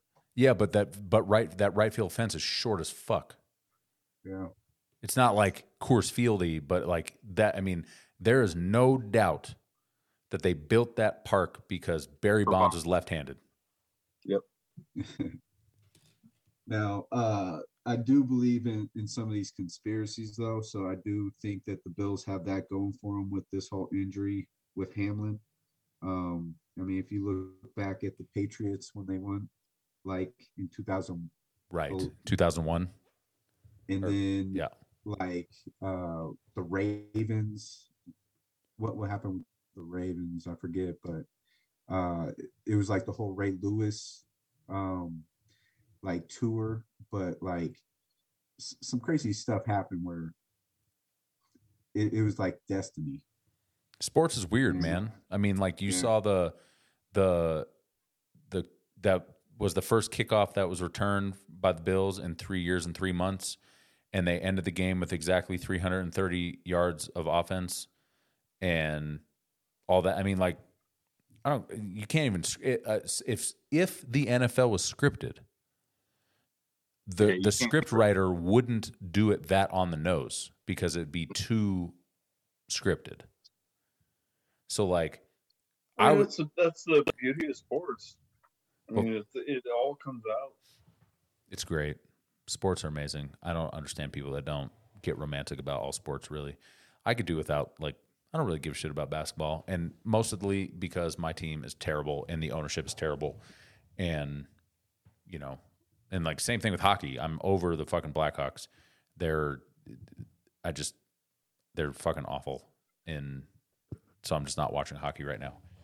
Plus, that situation with the coach and all that, I was just like, you know, I'll just take this opportunity to just watch football and baseball because why not? St. Louis is definitely a Cardinals Blues town, but the Blues have been awful. I've learned that because I'm like I said, I'm firmly ingrained in Cardinals Twitter, which is also kind of Blues Twitter, and it's man. All right, so I got to find out. I've asked you, Mike, how you became a Cardinals fan and all your teams, but Adam, how did you become a Cardinals fan? Man, so so when you think about growing up, like the Rockies didn't come around until I was 8 years old, 9 years old plus. And that, you know, so like whenever I would watch ball games with my granddad or my dad, it was always WGN Cubs games, honestly. And my dad hated the Cubs for whatever reason. And so, and plus my dad really, you know, growing up, he was a huge like Mike Matheny fan as a player. And so we, at least myself, I became ingrained with Matheny. And like, I was a big guy that was like, you know, you'd be in your nobody on stance, and my knees would be touching the ground in front of me. You know, you get down that big crouch like Matheny used to. That's kind of how it all came about. I mean, don't get me wrong, I definitely cheered for the Rockies, but it was always kind of Cardinals in the back of my mind. You know, it just so happened that I moved to St. Louis, and it's like, okay, well, this is easy. But yeah, that's kind of where it all came from. I do miss I honestly do miss like the simplicity of like WGN and just your day game on a Saturday day? Your like day game. all of that simple time, not all You this. didn't really care who the Cubs were, you cared who they were playing. Correct. Yeah, that was it. It's like, the Cubs are playing the Giants. They're on national TV. Let's watch them play Wednesday night baseball. Yeah, there was that. There was like, you know, during that time, you've got the Yankees were good, and you know, you've got home run races, and you've got people like Randy Johnson, who in hindsight was tipping all of his pitches. It just didn't matter because he was that good. No, he was like. I miss the days of baseball tonight. Sean, you probably, and Mike, you watch sports too. It's like baseball tonight was like one of those things in like, oh my God, late middle school, early high school. Like, I got to get top 10. Web gyms. Yes. I got to see Sandy Alomar doing a web gem up the middle with Cleveland, you know, and laying out for one and backhanding it to second base, or, you know, whatever it was. Kenny Lofton back in the day was a big. I fucking loved Kenny Lofton. Oh, He was one of the best. Couldn't hit it. but he would go get the ball in the gap. Same thing with Gary Sheffield. I loved Gary Sheffield. Sheffield was probably one of the most imitated batting stances of all time. Him and Griffey. Whether you're right-hander or left-hander, you still try to do the chuck. Yeah. It is what it is. But, yeah, I mean, those were the days growing up. I have to ask, Sean, who was your – I'll ask this two ways. Who was your catching – who did you get prototyped as from a catching standpoint? Huh? I don't know if I've ever been told that, but my guy was always Pudge. Yeah. So you never got prototyped? Yeah, interesting. Yeah, I got prototyped as Alomar Jr. for the Indians, and because he was tall and lanky. And then, but my dude was Pudge growing up. Like that dude, how could it not be? The guy was nasty. Talk about a violent thrower behind the plate. That guy was violent behind the plate. He was phenomenal to watch. Yeah. And also, I had a Mariner scout actually tell me one time that I reminded him of Charles Johnson. I'm like, fucking Charles Johnson, the Marlins catcher back in the day that was darker than night. And like, I could see it. 5'11". And he goes, yeah, but he was just kind of a bullheaded dude that just got after it. I'm like, well, okay, I guess. I had to go like. He was legit. Yeah. Oh yeah, he was legit, and I had to go like on dial up to look up, like who this guy was at one point. And, yeah, it was. I always got compared to Alomar Jr. and the Charles Johnson one was the one that stuck out. And the only reason I got compared to Alomar Jr. was because he was tall and lanky. But Pudge was the dude. Pudge was really was the dude. I mean, that was, I feel like there was a good portion of time, and maybe it's just because I remember Pudge and like Mike Piazza, but I feel like there was a good portion of time where like catchers were not saying that like they were important or not important or whatever, but I just remember there being like this, like they were the character, that was a centerpiece. I mean, I don't know, something about catchers has always been. I think when Piazza got big, it was all like everybody wanted to go offensively at the catcher position. Nobody cared about defense. Who's your guy now? Huh? Who's your catcher now? Man, if you asked me 6 months ago, it was Yachty.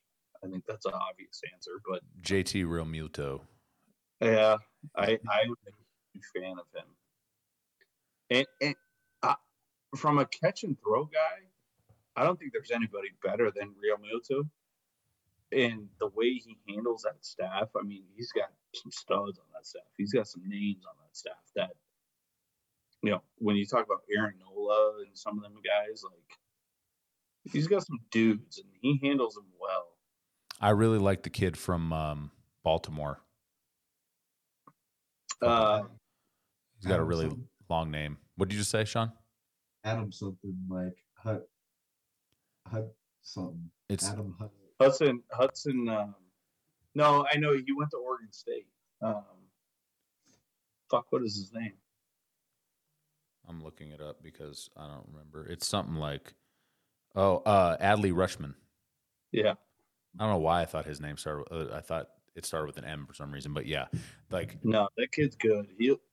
They'll honestly probably pull him because he swings it so well. They'll probably pull him out to a first base position. And if I remember right, I don't know. I got a buddy of mine that's huge into like looking at minor league teams and who's coming up. They've got a really good defensive catcher coming up. They have a really good farm right now. Well, how can you not? You've been at the top of the draft for the last one of no shit. One of the a good friend of mine, Greg, who was a father on Caden's baseball team last year. He's a diehard basically Baltimore everything fan, but he's a baseball guy through and through. And we would talk farm system stuff all the time. And when they got Holiday, I didn't realize their farm system was, as good as it was. And I'm like, oh, well, that's not a bad pickup. And he goes, dude, we are so set. If they don't fuck it up, we are going to be really good for a while. And if they get smart, if they take after the Braves, who have somehow, I don't know if all of the players that play for the Braves just don't have agents or whatever, because like they get these guys to sign the dumbest fucking deals for the longest time ever. And they've got control of all these guys for like 10 years. Well, here's the funny thing. Think about this. When you see those big deals in Georgia, you think of those big deals down in Miami and Tampa. Like Tampa's not signing anybody big just because they don't have the payroll for it. Taxes. 100% taxes. So if I'm an agent and I'm helping a guy through a signing period, whether it's free agency or it's whatever it is, I'm going to tell you go where taxes are less. Yeah. This offer on paper that Atlanta's giving you is less monetarily than the New York Mets do. Right, but then you got to go pay 11,000 different tax brackets. Exactly. Yeah. But if you're in Georgia, you only got to pay 2 of those tax brackets. Uh-huh. Right? In Florida, you don't have to pay income tax. So that's where a lot of these deals happen, is because it's not it's very much driven by athletics, but it is a business at the end of the day. Yep. And that's how a lot of these guys, and that's why they hire agents, because these guys aren't fucking thinking about that. They're like, I want to go play for a ship. Huh. Do you want to go play for a ship, or do you want to go make out of this $12 million, this $12 million guaranteed a year that you're going to make, right, you keep 10 of it instead of 6. Yeah, I think I'm going to keep 10. Yeah. Just see what happens. So, if we win, that'd be cool. But I don't know. But that's a big thing down in Atlanta too, right? It's like, what was the name of their old stadium down there? Turner Field, yeah. So Turner was in Atlanta County, right? So Atlanta's got different taxing than Cobb County, where they're at now, where SunTrust is. Well, Turner Field went through renovations 10 years ago to get up into this upper echelon of NFL or MLB stadiums. Then all of a sudden they turn around and they're like, well, we're going to close Turner Field down. The Braves are going to move out to Cobb County. And everybody's like, what the hell? Like, as a taxpayer in Atlanta County, I'd be like, what the fuck? You're taking this out of our county, like economics wise, that doesn't make sense. But for a player standpoint and a business standpoint, Cobb County had better taxation. So these guys are, when you're talking about millions and millions of dollars of taxation, it makes a huge difference when it comes. I think they're going to Atlanta because they're just a well-run organization rather than saving a little bit of money on taxes. Because no matter where you're going, you're still making a lot of money to do a game that you love. There's no doubt that. Yeah, I agree with that. I just think it's a little bit added. Oh yeah, they talk about that now though. They openly talk about it on, and even NFL does that. They'll literally be saying like, well, this guy's going to go, he's going to end up signing with. So. Go ahead. Sorry. I was going to say they will literally say so and so is going to end up. James Harden is talking about going back to Houston, and because he's going to go there and not pay state income tax. Versus going to play for the Lakers, where they actually have to pay taxes in every city that they're playing. You're 100% right. right? But if half of your games are at home, or Right. like 30 of your games are at home, your odds are, just percentage wise that you're paying less taxes. Plus, you buy a home, you buy everything else there. You buy property, you buy real estate. Sure. You start investing into the community, which is so funny. It came up with JJ Watt. It's like, man, he invested so much into this Phoenix community. I'm like, well, why the fuck wouldn't you invest in the Phoenix community? Hey, it's cheaper than fuck. Outside of Phoenix City, it's cheaper than shit to live. Well, Scottsdale too, but it's cheaper than shit to live out there. And you don't have property taxes out there. You don't.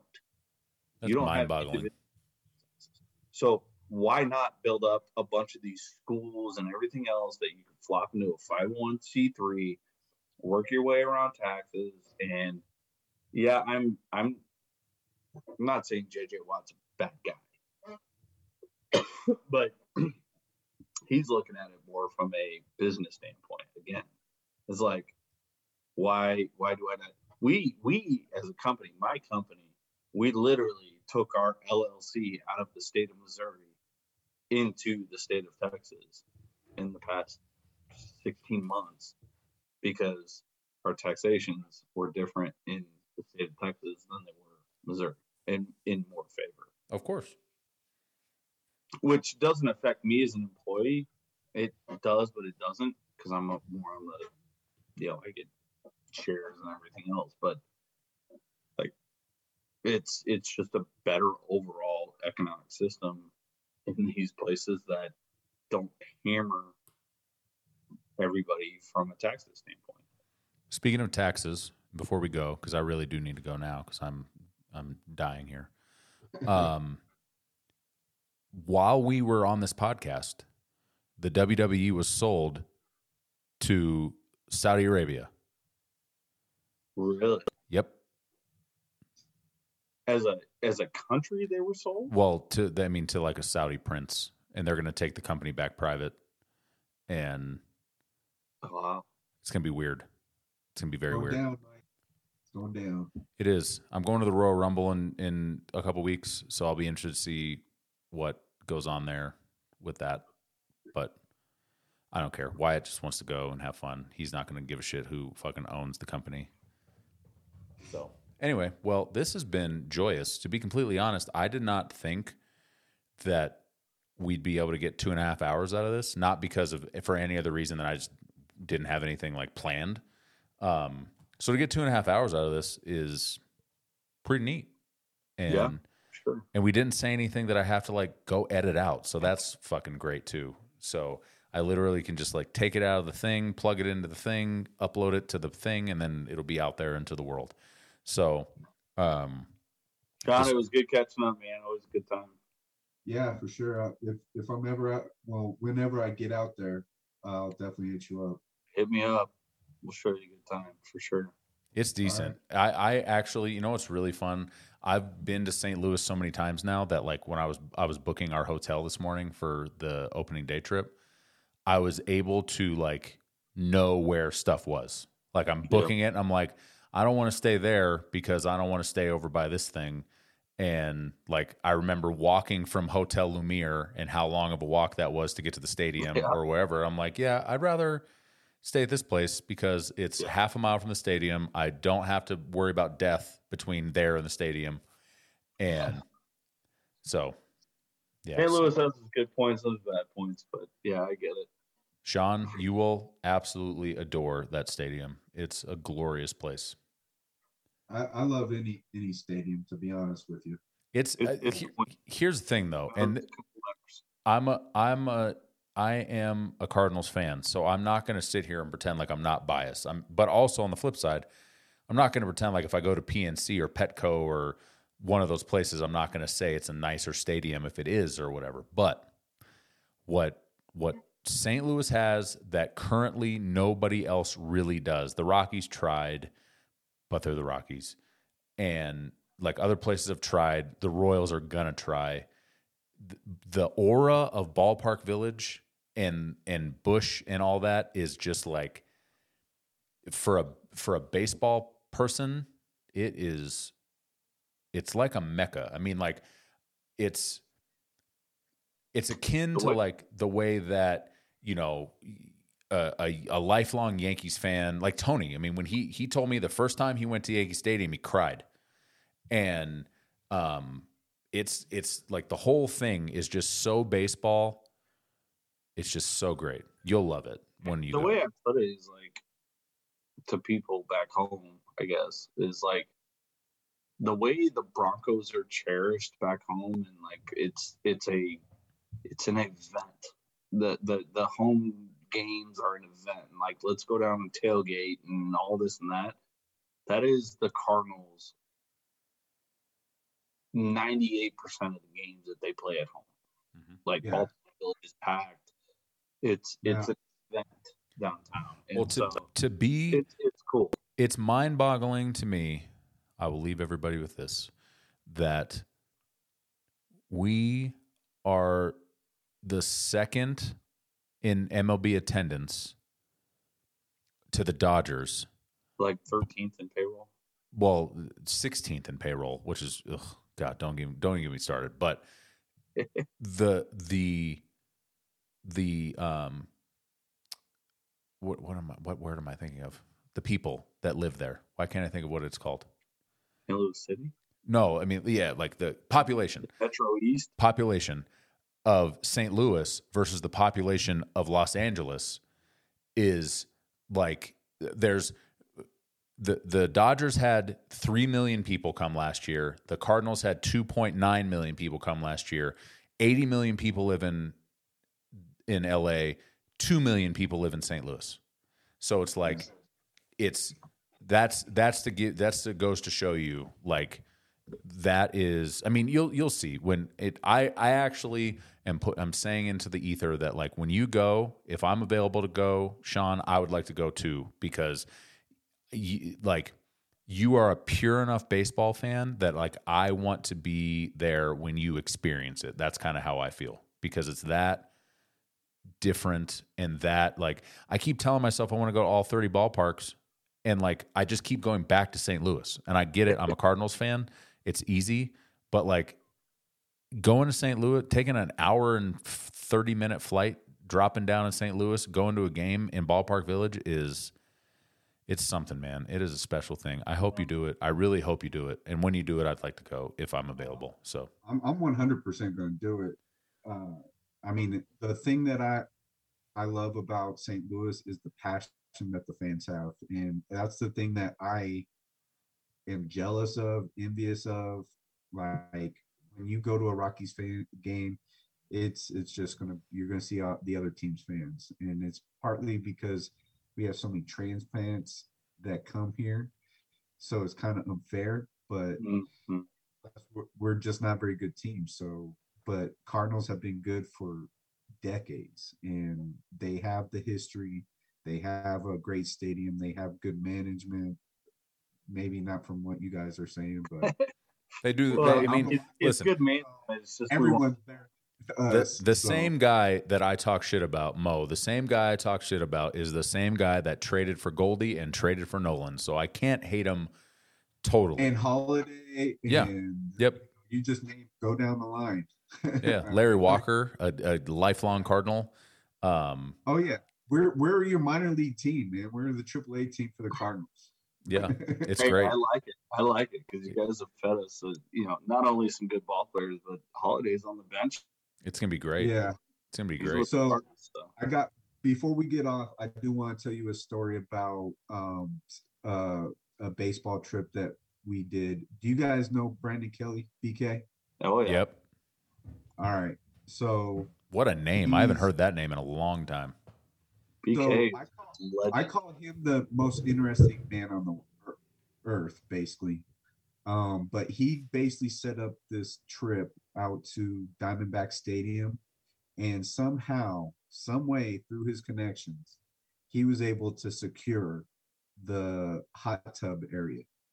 So we ended up going down there, and we've done it twice now, but we went down there and we took over the pool area, and it was just nothing but Colorado Rockies fans throwing up Colorado flags, and we were getting absolutely pilled. and we're just yelling all the Rockies fans' name or all the Rockies players' names like during batting practice, and it was just one of the best experiences ever. So that will go down as the ultimate like baseball trip I've ever done. That sounds lovely, to be completely honest. Well, you're not even supposed to be able to rent that out, like unless you're like a season ticket like Diamondbacks fan. So somehow through his connections, he was able to do it, and it was just he made it happen, and it was magic. That sounds great. I mean, this is baseball is one of those things, man, and that's why it's like, you know, you go to any football stadium, and it's going to be 100 yards, and it's going to be 53 and a half yards wide, and like the stadium itself might be different, but like ultimately you're looking at the same thing. To go to a baseball stadium and like I said in San Francisco, right field is short, or you got the porch in New York, or you know, you go to Wrigley with the ivy on the back on the outfield fence. Or like, I mean, shit, Sean, one thing you'll really notice when you go to Busch is it's in the ground. So like Coors Field is built on the ground, so it's like the ground up. You can, when you're standing on the street in Ballpark Village, you are looking down into center field because it's built into the ground. It's not like it's hard to explain, but when you go, that's you'll why understand. Minute Maid is in Houston too. Minute Maid's funky like that, where it's right downtown. You wouldn't notice it if you were walking by it. You look through those arches where Pools is yes, Grandy home run against Brad Lynch was. You look down, you're looking down on the field. It's pretty cool. Yeah, I've been to Minute Maid. Yeah, Minute Maid's cool park. That's a place I'd like to go, but I fucking hate the Astros so much. So you guys need to check out like diagrams of the Oakland A's, what they're trying the to new stadium. Yeah. Have you seen the diagram of it? Oh yeah, yeah. We're actually, from a business standpoint, I'm in talks with Vegas City and County right now. If the athletics organization decides to come down to Vegas, that's where they're going. Yeah, it's not 100% approved yet. The city won't commit to us yet on that, but we maybe I shouldn't be saying this, but we're in there. I think Vegas will get a team regardless if it's the A's or a new team. They'll get a team. Nashville is going to be the next expansion spot. Nashville and probably Montreal. They want to put MLB really badly wants to put a team back up in Canada. Nashville would be great. The two next expansions will be Nashville and Montreal, and then you'll see the A's move down to Vegas, which honestly is a good move for them to get Oakland's such a clusterfuck right now. It's terrible. I mean, the Warriors moved down to Oakland for crying out loud. Mm-hmm. You know, they've won 2 championships, 3 championships, whatever it is. That wasn't all in Oakland. Huh? I don't think that was all Oakland. Oh yeah, they were at the Oracle Arena. Yep. Right there. Other than the last one. I thought you said the Raiders. Sorry. Oh no. Yeah, the Warriors. That was all at Oracle. No, the last one. I don't think they won in the last one. I think they lost, right? The new one in San Fran. Didn't they won it last year? I mean, they have 5 altogether. No, maybe you're right because they've been there a lot. Because Steph Curry's really good at basketball. 2 years old, so so they would have won it last year in that arena. Well, anyway. You guys are great. Thanks for doing this. I appreciate it. Yeah, it's been fun. Yeah, we'll do something. I'm just going to stop the recording so then we could just say bye without boring these people. Recording